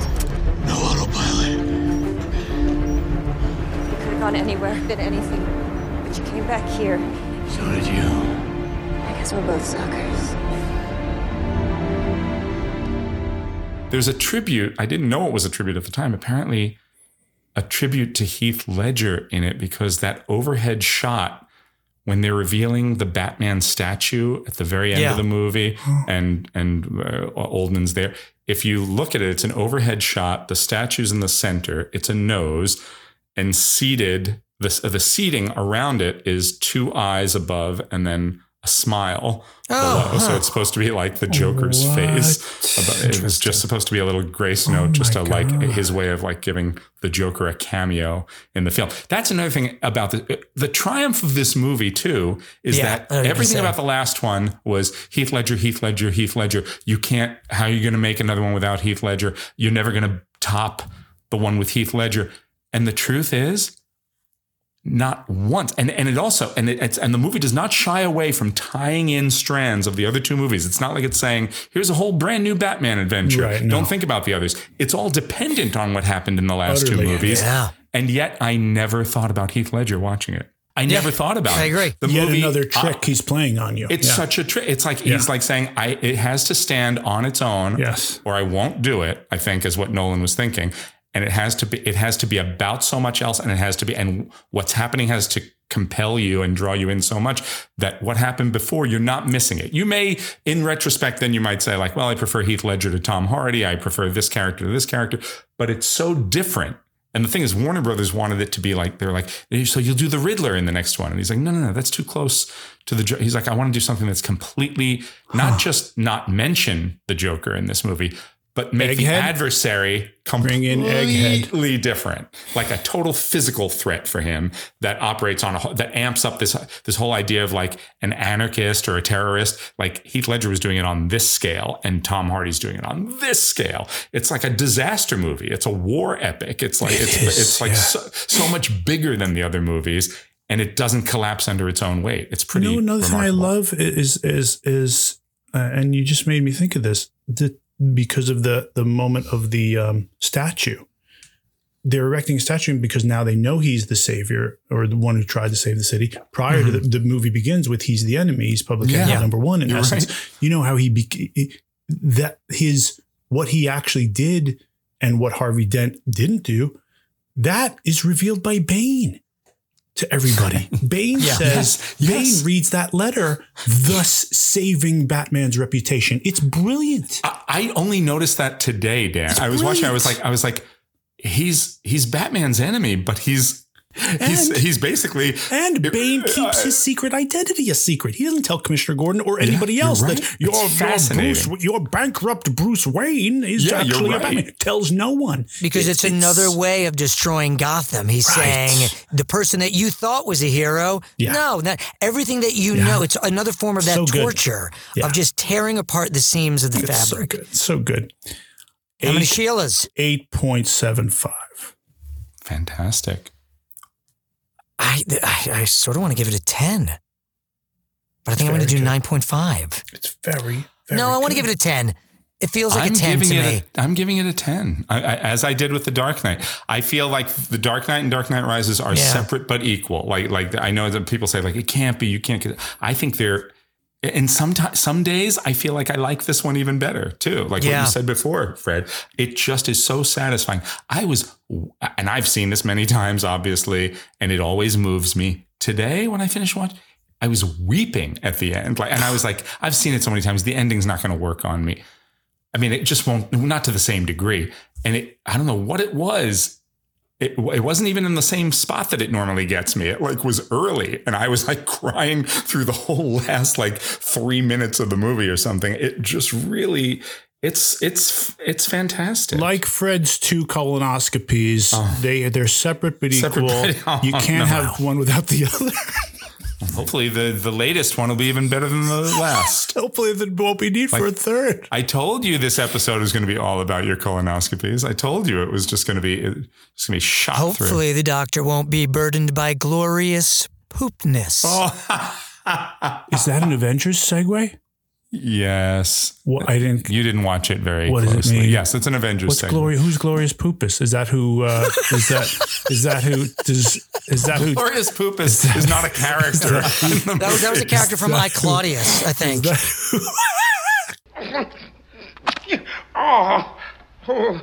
Here, wash this. Glorious Maximus Poopus. Loki, he's burdened with glorious purpose. Oh my God. Loki, he's a character in the Avengers. We might have to do this Avengers another time because the wife has to go to bed. And I'm sorry I kept getting us off track. Oh no. Oh no. Oh no. My world was made up of abuse. Okay, I'll whisper it. Okay, let's try. Whisper your review. Okay, here we go. Let's talk about Marvel's The Avengers. I don't like calling it Marvel's The Avengers. It's just The Avengers. You shut up, Ray Fine and Uma Thurman. You don't know what you're talking about. Your stupid movie from 1998 that nobody liked. Terrible. So no Marvel's got to say, let's say it's Marvel's The Avengers so people will come. The Avengers. You here with the mission, sir? Trying to get me back in the world? Trying to save it. Doctor, I need you to come in. What if I say no? I'll persuade you. What are you asking me to do? It's called the Avengers Initiative. I thought I didn't qualify. Apparently I'm, volatile, self-obsessed, and don't play well with others. When the evil Asgardian god of mischief Loki, played by Tom Hiddleston, who Dan forgot was in the movie, gains access to the unlimited power of the energy cube called the Tesseract, the director of S.H.I.E.L.D., Nick Fury, played by Samuel L. Jackson, not Nick Nolte, Gene Shalit, or Al Pacino, initiates a superhero recruitment effort to defeat the unprecedented threat to Earth. Joining Fury's dream team are Iron Man, played by Robert Downey Jr., Captain America, played by Chris Evans, the Hulk, played by Mark Ruffalo, Loki's brother Thor, played by Chris Hemsworth, Black Widow, played by Scarlett Johansson, and Hawkeye, played by Jeremy Renner. The jewel in Marvel Studios' crown was handed to writer-director Joss Whedon, who, while touting a highly successful career on the small screen, had never helmed a hit film. The Avengers earned $207 million on its opening weekend against a budget of $200 million. It went on to earn $623.3 million in North America on its way to a worldwide total of $1.52 billion. Fred and Dan, what did you guys think of The Avengers? I didn't know from the comics. I don't know anything about. They all team up. They all get together. Closest thing I ever saw was, Challenge of the Super Friends, which is the whole other thing. This is the closest thing to that, I suppose, for Marvel. I didn't have comics growing up. I wasn't like you. The only thing with this is that I can say that's even remotely. I love this movie. The only thing I can say is remotely critical is Loki, is he, okay, so his whole thing is to unleash the Hulk, yeah? That's the only thing he wants to do on the aircraft carrier, yeah? In order to what? I mean, it feels like he wants, for exactly the purpose. Because I love that scene where she's like, that's your play. That's his play. He intends to unleash Hulk. And I go, oh, that's awesome. But then for what? Fantastic. What is the... How does that help? How does that help Loki do his thing? Because it'll destroy everyone else. It destroys everyone else. It'll destroy that aircraft. It will, which is exactly what happens. And I think if I understand what you're saying, then I do get it. Is that part of the master plan? Is okay. Let me take care of anybody who could potentially stand in my way in one fell swoop. Then go do my thing. Yeah, he knows that he knows that his brother can kick his ass. He knows that Iron Man, that all these people he's a god, but he's also smart enough to know that they're formidable foes. But if they unleash a Hulk that destroys the helicarrier and rages out and destroys all these heroes, they're all dead. Boom, I'm done. I can't take out my brother. I can take out my brother by smarts. He's like Scar and Mufasa. He knows that he can't do it by might. But he can do it by smarts and he can trick him. But if I can get this rage monster to destroy him, boom, hands clean, I'm done. I can go about ruling, this world. And does he already know about the Avengers when he shows up on Earth? Loki? I guess he knows because he probes Hawkeye's mind. That's probably when he figures it out. Right then and there. He does like a vocal mind meld in essence of Hawkeye. Because he says the thing about, you ever had anybody get inside your brain and mess around in there? So he must know that. And that becomes the strategery of Loki at that moment, probably. I just find it fascinating, the layers of this. Every time I've seen this more than any of the other ones, like I said. And so there's always something new that I'm finding in it. And I just like the way that it's like a puzzle, you know what I mean? It's like a puzzle that is, that they really brilliantly put together. I love all of the little ancillary characters in this. I love, the other agent. Agent Coulson. I love him too. He's wonderful. Maria Hill. And yes, and Agent Hill, they're wonderful in this. And I always forget about them. Yeah, they're terrific. And he doesn't die. So he lives, right? Yeah. Well, they bring him back for the Agents of S.H.I.E.L.D. show. Yeah. He lives for the purposes of... But he never comes back in any of the films, and nobody ever talks about him again in the films. Only on Agents of S.H.I.E.L.D., which is connected to the Marvel Universe. But it's funny, I don't watch Agents of S.H.I.E.L.D., So in my mind, in the rest of the Infinity Saga or whatever we call the rest of the Marvel films after this, he's not there. I know he comes back in Agents of S.H.I.E.L.D., but the fact that he never is introduced into any of Nick Fury's stuff in the other movies makes me say, like, well, maybe they just want that to be its own thing. Like, I don't think of him as being alive and accessible for them to use, because I feel like he would have been at, spoiler alert, Tony Stark's funeral at the end of Endgame or something. Now, here's something interesting. I was talking about the Ultimates earlier, and the series that Brian Michael Bendis started, and I'm not sure how much of this is apocryphal, but in terms of talking about the agents, Coulson and Maria Hill, and of course the head agent is Nick Fury. In the original comics, Nick Fury was, an older white dude, and in the Ultimate universe, my understanding is the Nick Fury in the Ultimates, which a lot of how these characters are played in the movies, the ideas of them come more from the Ultimates version, I believe. But in the Ultimates, they made Nick Fury look like Samuel Jackson. And I think they even make reference. And I think my understanding is they just thought it would be cool. Like, why don't let's make Nick Fury look like Samuel Jackson. And then when they made the movies, they're like, oh, well, he's got to be Samuel Jackson. Oh, you're saying they didn't do it in response to the movies. They did it prior to the movies. It was prior to that. Without knowing the casting. Yeah, they just thought it'd be cool to, like, who would be a badass, like a totally different Nick Fury than has been, in the Marvel universe for years. Who's so different but like so badass in this ultimate version of the Avengers? Where in that one, but they were like, who would be a great Nick Fury? Oh, Samuel Jackson. He's such a badass. Let's do that. And I guess when they were making the movies, they're like, well, that's awesome. Let's do that. What if we can actually get Samuel Jackson? And does he always have the eye patch? Yeah. In the original Nick Fury version did, yeah. Oh, yeah. Nick Fury in the past has always been, prior to that, had been white. And I think even David Hasselhoff played him in some movie or TV movie or something like that. Oh, we got to see that. It was a very different character before the Ultimates. Yeah, you're right. We need a response team. The Avengers Initiative was shut down. This isn't about the Avengers. We've seen the list. You're running the world's greatest covert security network, and you're going to leave the fate of the human race to a handful of freaks. I'm not leaving anything to anyone. We need a response team. These people may be isolated, unbalanced even, but I believe with the right push, they can be exactly what we need.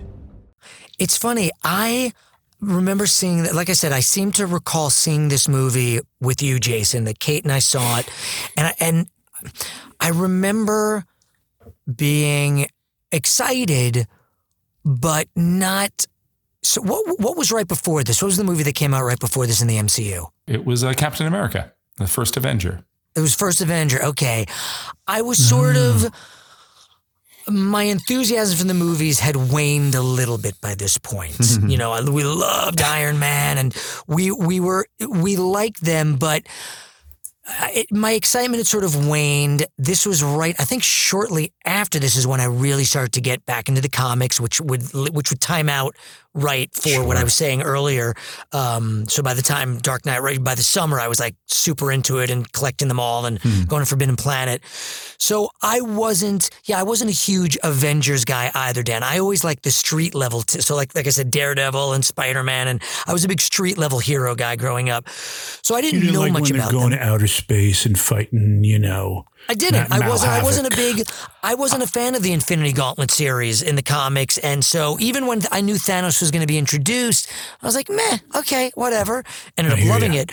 But so I was excited about this because the idea of it seemed really cool, and but I remember seeing it and really loving it. And to your point, I do remember thinking right off the bat being like, wow, they're off and running. And holy shit, Hawkeye, they're already turning Hawkeye into a bad guy?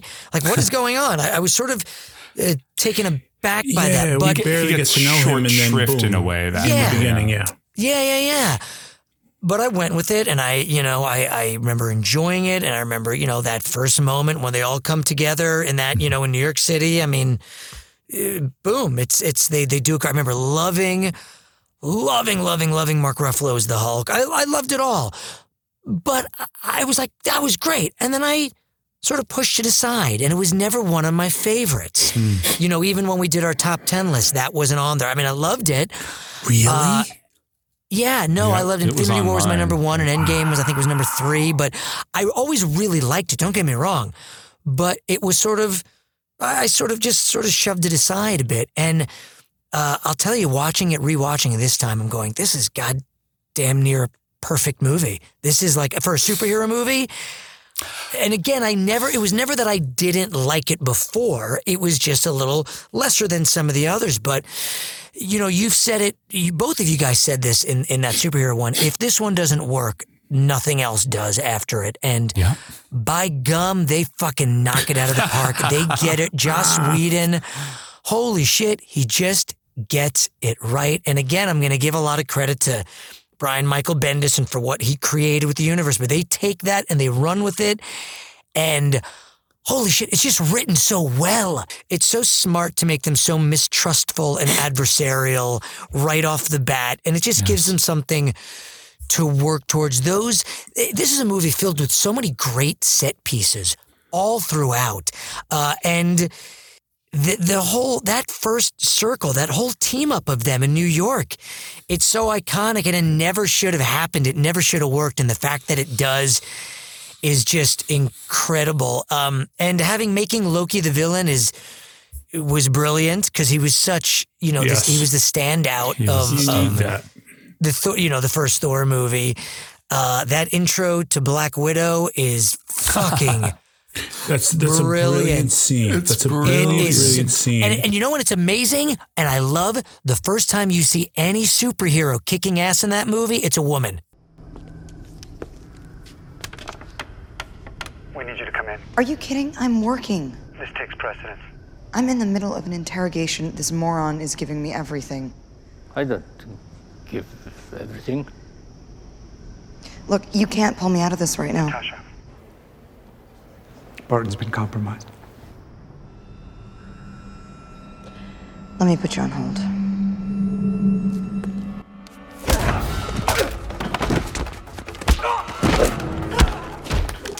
Tony Stark really doesn't come into play until quite some time into it.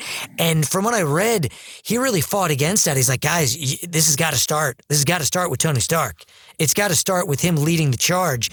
It's so funny. I think it's brilliant because they literally go in ascending order. They literally go in the order that we always think of them in, and Stark is the last one because he is the biggest. Before him is Captain America. Before him, I mean, they did it that way. Hawkeye you meet right away, and then he's turned into a villain right away. At the beginning of this movie is very weird because of how long it spends with characters who are not the marquee characters. It's it's Nick Fury, Maria Hill, Hawkeye, and Loki are and Stellan Skarsgård. Yeah. And I think that's what threw me off. Like I said in the beginning, that I was like, wait, this is... And Coulson. I'm not expecting this. Yeah. And then they go in, but then they go to Scarlett Johansson as the next one.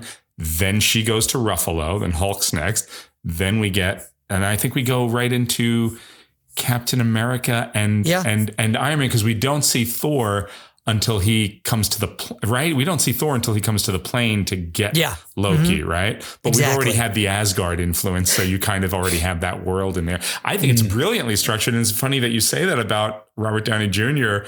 kind of balking at coming into it so late, because I feel like it builds to him. It's like, and now here's the guy you came for, Iron Man. I think it's brilliant the way they build it. The funny thing is with that too is, as much as I like the dialogue is so brilliant, that first scene between, we talked about this, on the superhero episode, but the scene between Ruffalo and Scarlett Johansson when they first meet is so well done. It's just all great. The only lines that miss for me in this are a lot of Robert Downey Jr.'s lines. And most of them are ones that I'm sure that he improvised. Batman is playing Galaga. Thought we wouldn't notice, but we did. They go along with who Tony Stark is, but a bunch of them, like the Reindeer Games line, the Rock of Ages one, some of his all that stuff. Point Break. I like all that stuff. I remember thinking, even at the time, a little too topical. little too topical, and we're a little too late. Reindeer games isn't a thing anymore. And watching it now, again, the same thing going. Games? What? He calls Loki that because he's got the horns. He calls Loki reindeer games. He's got the horns on the front. And you can tell that that's something. Yeah, you can tell that that's something that Robert Downey Jr. just threw out, that he probably improvised on the, on the set, and they kept it. Those are the only things that I'm like, that's Robert Downey Jr. improving. Doesn't work. It's a little too topical, and we've passed it. But then you have things like the shawarma scene. Apparently he improvised that on the spot. So and good. That is you get incredible. the greatest post-credit scene ever, which Agreed. I didn't realize was filmed after the movie premiered. Yep. Did you know that? Oh, yeah. What? Chris Evans had grown a beard for his next movie, so that's why Chris Evans doesn't move and he has his hand like this. Yeah. Because they put some prosthetic stuff over his face so that you wouldn't see the beard, but it looked too shitty, so he had to sit like this the whole time. I think they filmed it the night of the premiere, or like the next day after the premiere. They thought, how funny would that be to do that? They had everybody in town for the big premiere, and they were like, okay, now we're going to film the stinger. We want to do a little post-credits. That's amazing. Isn't that brilliant? So then, so it was like a Monday or something that the movie had its premiere. They filmed it. They filmed the thing. And then by the end of the week, when it went into theaters, it was tagged on. And that's how quickly they were able to do the turnaround on it. It's amazing. They do such a great job at, I guess, just establishing the characters and their relationships. And even with Natasha and Clint, it's such a beautiful relationship that, they drop little teases that they're together, but just the idea that they're just soldiers, that she talking about, like, this is monsters and magic. This is stuff that we're not used to. I mean, it's just great. Yeah, it's a great line. And everything is so natural. It's not just, that's the biggest sort of the knock at what I guess DC did, that everything just gets sort of thrown together a little too quickly. This, yes, granted, you have the movies to build it up, but it's just so smart how all these characters relate to each other. It's done. It's just so the great. relationships are fantastic. The animosity between Captain America and Iron Man, and the Science Brothers thing. That's what they call it. The friendship between Robert Downey Jr. and Mark Ruffalo is fantastic. And then he's the revelation in this movie. We talked about this on the superhero. Ruffalo as Hulk. It just to me works. is what makes the movie. The movie works so great, but he's the one who puts it over the top for me. It's the cherry on top of the sundae, and it's so vindicating because coming into this when we were kids, Hulk was, along with Spider-Man, Hulk was the character. It was Spider-Man and the Hulk. They were the most popular, and then when it comes to translating them to film, the Hulk kept. I like the Ang Lee Hulk very much. I actually think it's brilliant. I think it's a brilliant movie. I'll say that. It's not well liked, and it was not part of the MCU. And then they did the reboot with Ed Norton. And Ed Norton I thought was good, and I don't dislike that movie, but it's not what Ruffalo is, and the Hulk is not you. They never figured out on film how to use the Hulk in a way that made him leap off the comic book page and feel heroic and funny and badass and everything that we loved about the Hulk when we were a kid. Chaotic. And this movie gets it from beginning to end. And the look of the Hulk, the animation of the Hulk, the design, I think is better than anything before or since. I actually think he looks better in this and probably in Age of Ultron than he does when they kind of humanize him more in Ragnarok and then the other. I'm a big fan of the whole thing that the Hulk is bringing in this. And I also think the movie does right by him in so many ways. He's got the biggest laughs in the movie. He's got the biggest cheer moments in the movie, the biggest hero moments. Literally the moment that brings them all together, where you say that iconic shot of the 6 of them or whatever in that circle in New York is cued by Dr. Banner. Now might be a really good time for you to get angry. That's my secret, Cap. I'm always angry. And it's such a stand-up and cheer moment. And then when he saves Tony Stark at the end, that's chills. It's like tears running down your face. He gets all the big hero moments. I mean, and so does Iron Man.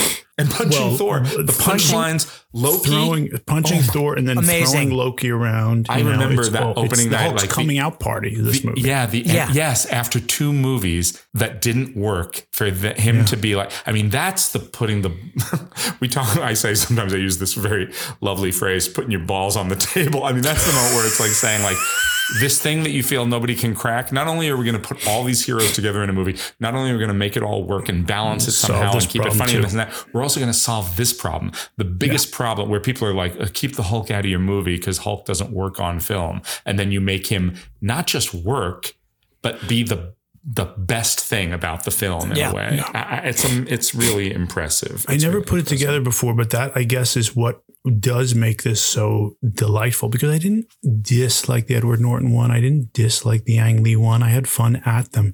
But what puts this one over, you're absolutely right. And I guess I never thought of it in that way because I was so into the Hulk as a kid. The TV show, again, not the comic. I only knew the comic peripherally, but the TV show with Bill Bixby and Lou Ferrigno. I mean, I had 2 posters on my wall. One was that. The other, as you know, was Fonzie. And then sort of the third big influence was Mr. Spock. And if you think about me, I'm basically those 3 people. And when I say I'm basically those 3 people, I want to be those 3 people. I'm not any of them. You've got the nose of Henry Winkler. Thank you. The anger of the Hulk. Of the Hulk. And ears. I'm on my way to having the ears of Mr. Spock. You're very logical. You're very logical. The way you decide what to get at Katz's. Listen, the Sheila ratings. And that's the id, the ego, and the superego, right? I've cracked the Freudian code. If that's only that movie with the bear costume had cracked this Freudian code the way I just cracked it. Did Downey Jr. ever want to throw in lines from True Believer into the mix? Did he ever want to throw in anything? He wanted the ponytail to be the more prominent, to be the villain. He wanted the ponytail to be the villain. Oh God. Speaking of villains, the back of James Woods' head to be the villain. Yes, I'm sorry. Tom Hiddleston is so fucking delightfully, gleefully juicy in this role. He's so good. He's so good. And it's so interesting, the evolution of this character, because he's funny. I mean, he strikes a great balance in this because he's charming and he's funny and he's vulnerable, but he's also horrifying. I mean, he's a murderer and he's intense in this. And then to see where he's gone in the MCU, it's like Terrence Stamp's General Zod being like kind of becoming like a kind of fun anti-hero. I mean, you know what I mean? It's very odd how this guy who's really pretty evil in this movie then winds up. He's so well liked by the audience that I think Marvel made a very conscious decision to keep him around and find ways to keep him more not unwittingly heroic, but more like put into more situations where he had to be on the side of right or on the side of the heroes more often than not, because he's just so likable. He's just so fucking likable. He's always the god of mischief. He's always going to throw a little monkey wrench in there, but he's, now in his own series, which I like, I don't necessarily love it, but I mean, he's a hero. He's our leading man, and it's very interesting that character has tracked through so well. And I remember seeing the first Thor on opening night with you, Fred. And I remember thinking like, who is this guy? I was like, God, the Loki is really, really quite great. And he's just fantastic. And it's so interesting just to mention Hemsworth, who is so kind of like it's so funny how he went on to become such a big staple of the universe, but also so funny and charismatic in later films. I mean, in Endgame, he's like this comic, like inspired comic performance that he gives in that. And he's hilarious in Ghostbusters.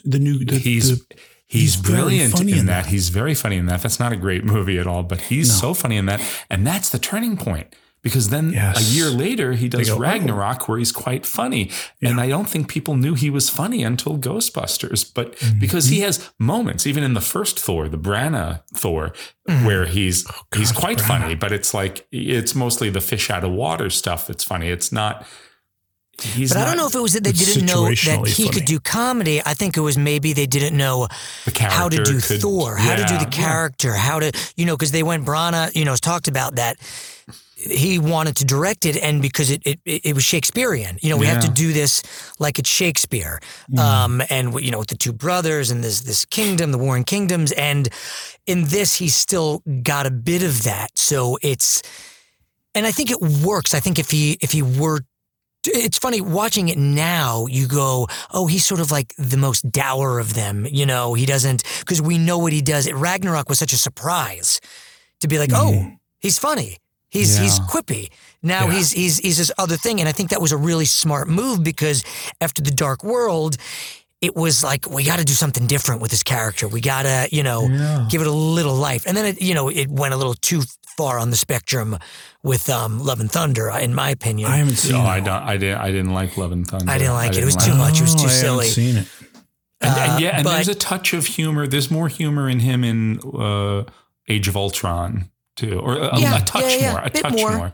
And he has some funny lines in here. The thing where he says adopted brother and stuff. Yeah, I mean he's not as formidable a presence in this as some of the other characters, and it's funny because he's now he's like of the leading guys of the MCU. He's the only one that's still kind of left. I don't know if we'll see him again after Love and Thunder, but again, going back to the idea, like I think it was really smart that they kept him that way, because it just adds another element to, all these fishes out of water together, the adversary, Cap and Iron Man not getting along, Cap being so by the book, Iron Man being this sort of like fuck up rogue that, they're always bickering, and, then having these two just sort of foot soldiers in a way with Clint and Natasha, and then taking this other guy who's literally a god, and it's got such a different demeanor about him. I think they were smart to keep it that way. I feel like if he had more of like the quippy lines and it was a little funnier, and maybe they literally just didn't realize that they were going to go in that direction. Yeah, but it works in this movie. It makes it all their relationships work, and it makes those group scenes crackle. The world's filling up with people who can't be matched. They can't be controlled. Like you controlled the cube? Your work with the Tesseract is what drew Loki to it, and his allies. It is a signal to all the realms that the Earth is ready for a higher form of war. A higher form? You forced our hand. We had to come up with a nuclear deterrent, because that always calms everything right down. Remind me again how you made your fortune, Stark. I'm sure if he still made weapons, Stark would be neck deep. Wait, hold on. How is this now about me?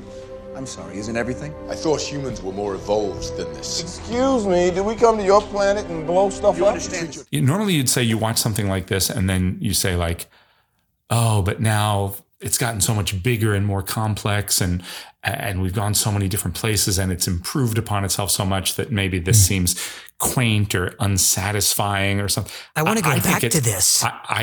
That's the thing I was going to say, is that this was just so brilliant, and it's amazing. What's so special about this is that as a culmination in and of itself, like as a point on the timeline, this was a big culmination just 5 movies in. And it was like nobody thought you could do that and have it work. And people were like, this is going to be so weird, and they're not going to fit together because the movies aren't similar. Thor is nothing like Iron Man, is nothing like Captain America.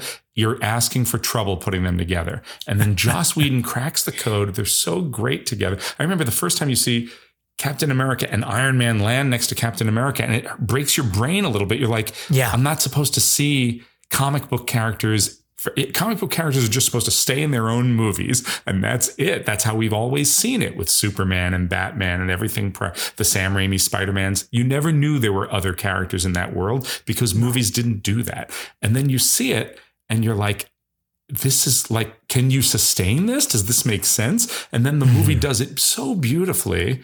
And then they all go, and then you say, well, they're all going to go off in their own different directions. That doesn't make sense. Shouldn't they always be together now? And they just, Kevin Feige and all the writers and directors at that studio, they had such a, I use this word a lot, masterful, guiding influence over the arc of that story. And it did grow and get better. And there were peaks and valleys and movies that worked better than others. But all the way through Endgame, I really was like, this is just incredible. They're so assured. It's so impressive. And now it's getting it's dissipating for me. It's starting to lose it for me. I can't even tell you the last one. You know what? I watched She-Hulk all the way through. I like She-Hulk. I enjoyed it all the way through. She-Hulk was great. I love She-Hulk, and I love the Spider-Man movies. You know what's funny is that you say, okay, you're going to put all these things. Everyone's saying you're going to put all these things together, and they don't work.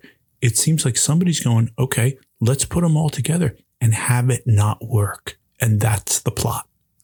That's the whole idea. But that's the whole thing, right? They don't. Right. They're against each other until they come together to fight. Yeah, and even then, even when they're coming together to fight that bigger threat, you still have they have to deal with each other's personalities, and they still but they learn to be a team over the course of that. It's really smart. It's so, and it continues throughout the entire series, throughout the up until Endgame, just in terms of their journeys and where it comes from, and through Civil War and it just makes me wonder, can they pull this off again? Can they get back to a place like this? I just feel like the universe has expanded so much and gotten so cosmic, and then with the multiverse, it becomes, it's satisfying to see 3 Spider-Men on screen. I loved that. Is it going to be satisfying if you say nothing really? I mean, this is going off of this movie, obviously, but Quantumania, which was not good. I saw that. That's is that the Who album, Fred? That's the Ant-Man and the Wasp, Quantumania. I just wonder if it's going to, because I like you. The key was when you said, I like the street level stuff, and I never was into the cosmic comics as a kid. Yeah. I wasn't into the cosmic stuff either. I like the stuff that's look at them interacting in our world. I like that Superman basically lives in New York. Batman's basically in Chicago, that Spider-Man is literally in New York, Daredevil, all those characters. And I love that this movie takes place essentially in New York. I like the nods to the cosmic. They do that really well. I like a little bit. I like the Guardians, and I like pulling them in, and the Thanos. They really did it so well for so long. But after Endgame, it feels like, and that's natural that it's going to feel a little aimless after that, because you pulled off this most incredible feat in cinematic history, tying 22 movies together and ending it so well. But you're not saying this is the end now and we're going away. You're not doing the Christopher Nolan Dark Knight thing of and now I'm done.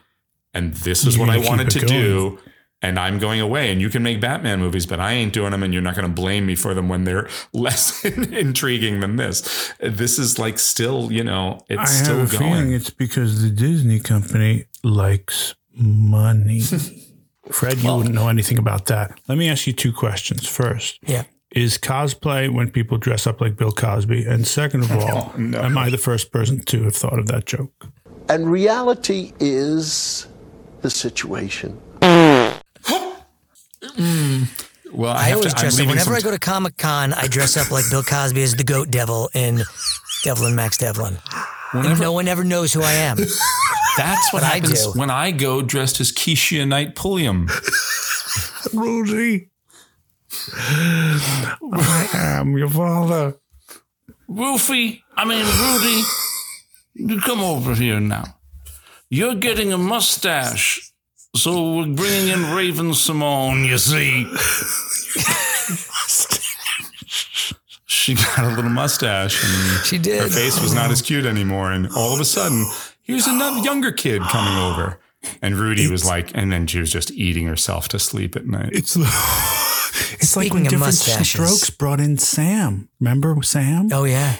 They brought in Sam on Different Strokes. It's like when Family Ties, they had another baby. Yeah. Brady Bunch brought in little Spencer, whatever. Spencer for Hire? Spencer for Hire. How many Sheilas for the Avengers? I give this wonderful movie 9.5. It's wonderful. Yeah, I think I'm living there too, 9.5. I was flirting with 10. I was like, what's wrong with this movie? There's nothing wrong with this movie. I think I'm going to moderate that and go with you guys 9.5, but I was flirting with disass, sir. No, I was flirting with a 10.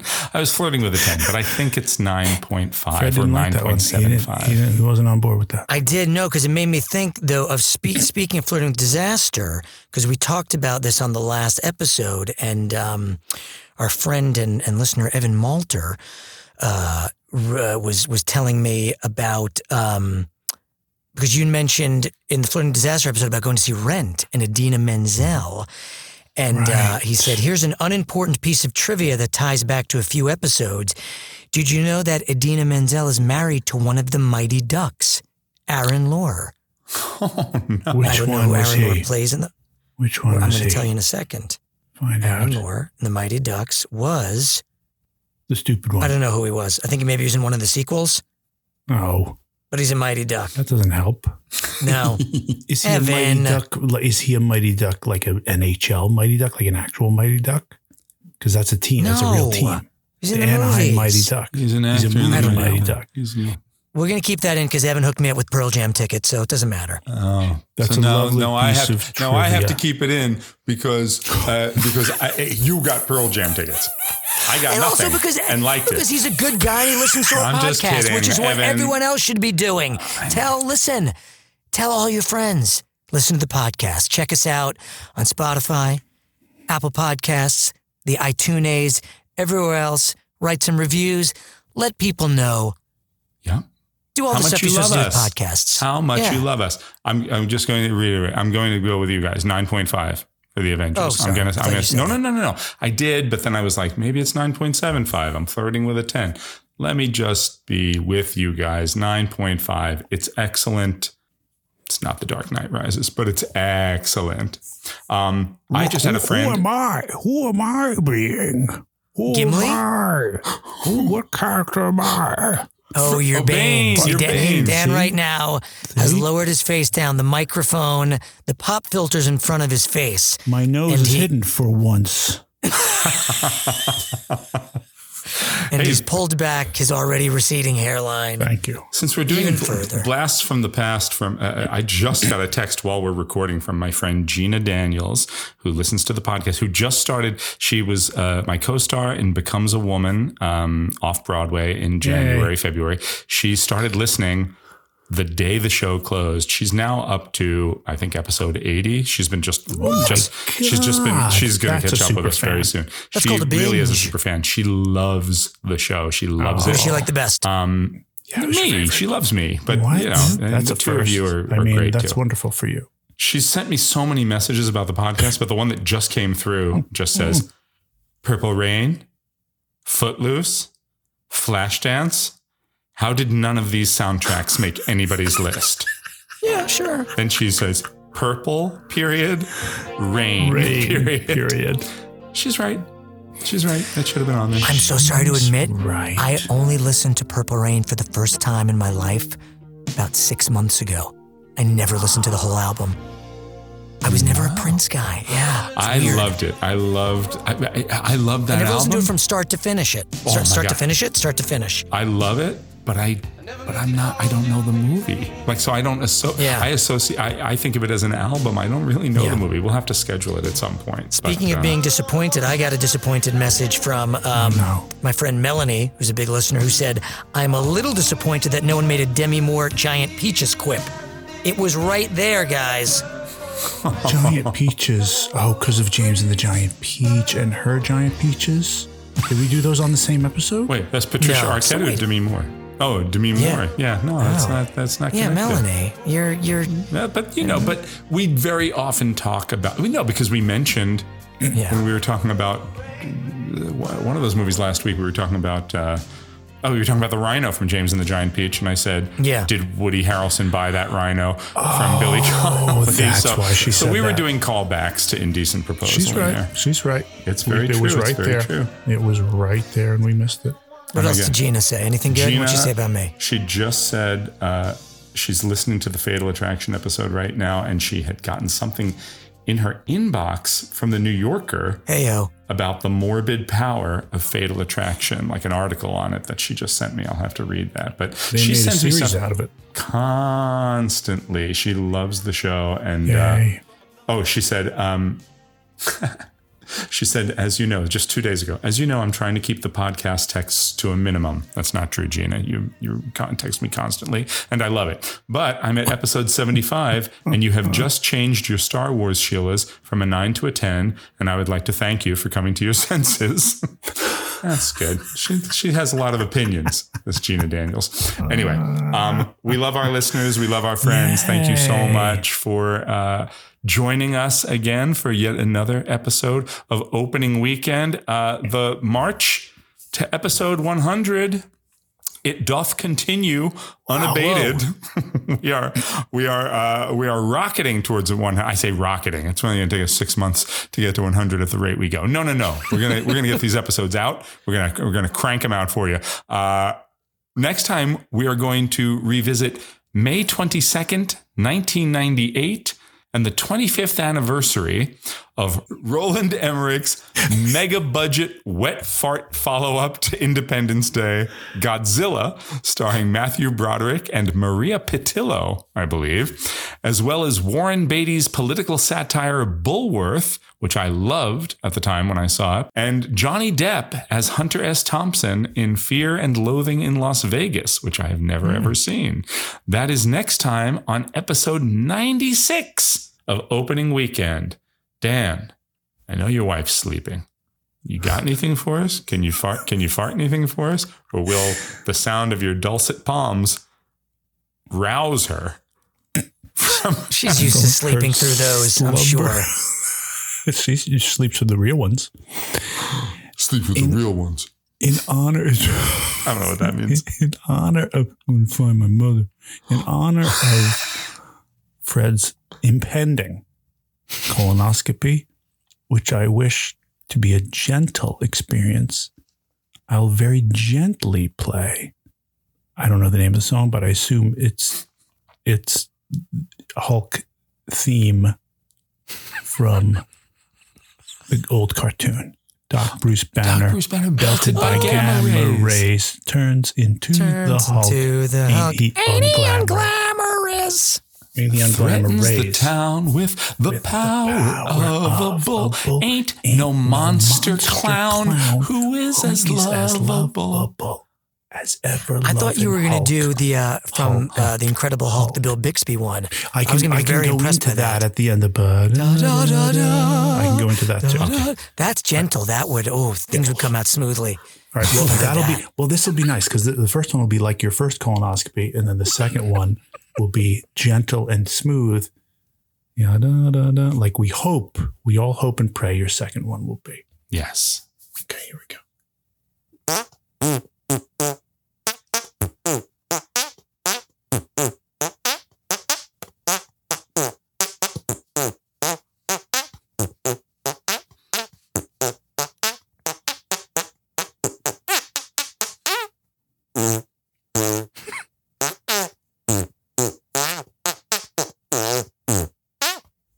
Okay, that was the first one.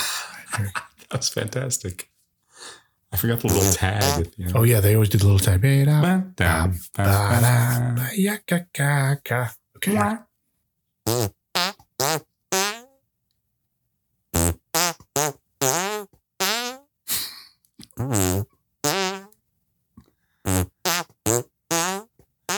Mr. McGee, you wouldn't like me when I'm angry. You'd like me when I'm Ang Lee.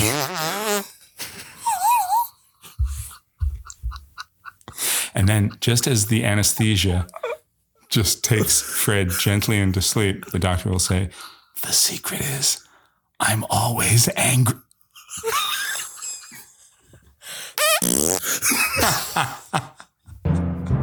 The Opening Weekend podcast is produced by Jason O'Connell, Fred Berman, and Dan Matissa, with editing by Jason O'Connell and sound mixing by Fred Berman. Additional help and technical support provided by Ethan Duff. Thank you for listening. Oh, I'm all alone. The boys have left to go about their various and sundry ways. Hello, welcome back to Botched Colonoscopy Theater. I'll now sing you the theme song. Botched Colonoscopy Theater. It's Botched Colonoscopy Theater. Fred had a botched colonoscopy a couple of weeks ago. The doctor went in and he pulled it out, and then it was time for Fred to go. And by go, I mean... And by go, I mean... All over the doctor, all over the floor, all over the camera. There was so much more than anyone expected, because it was a botched colonoscopy that Fred had.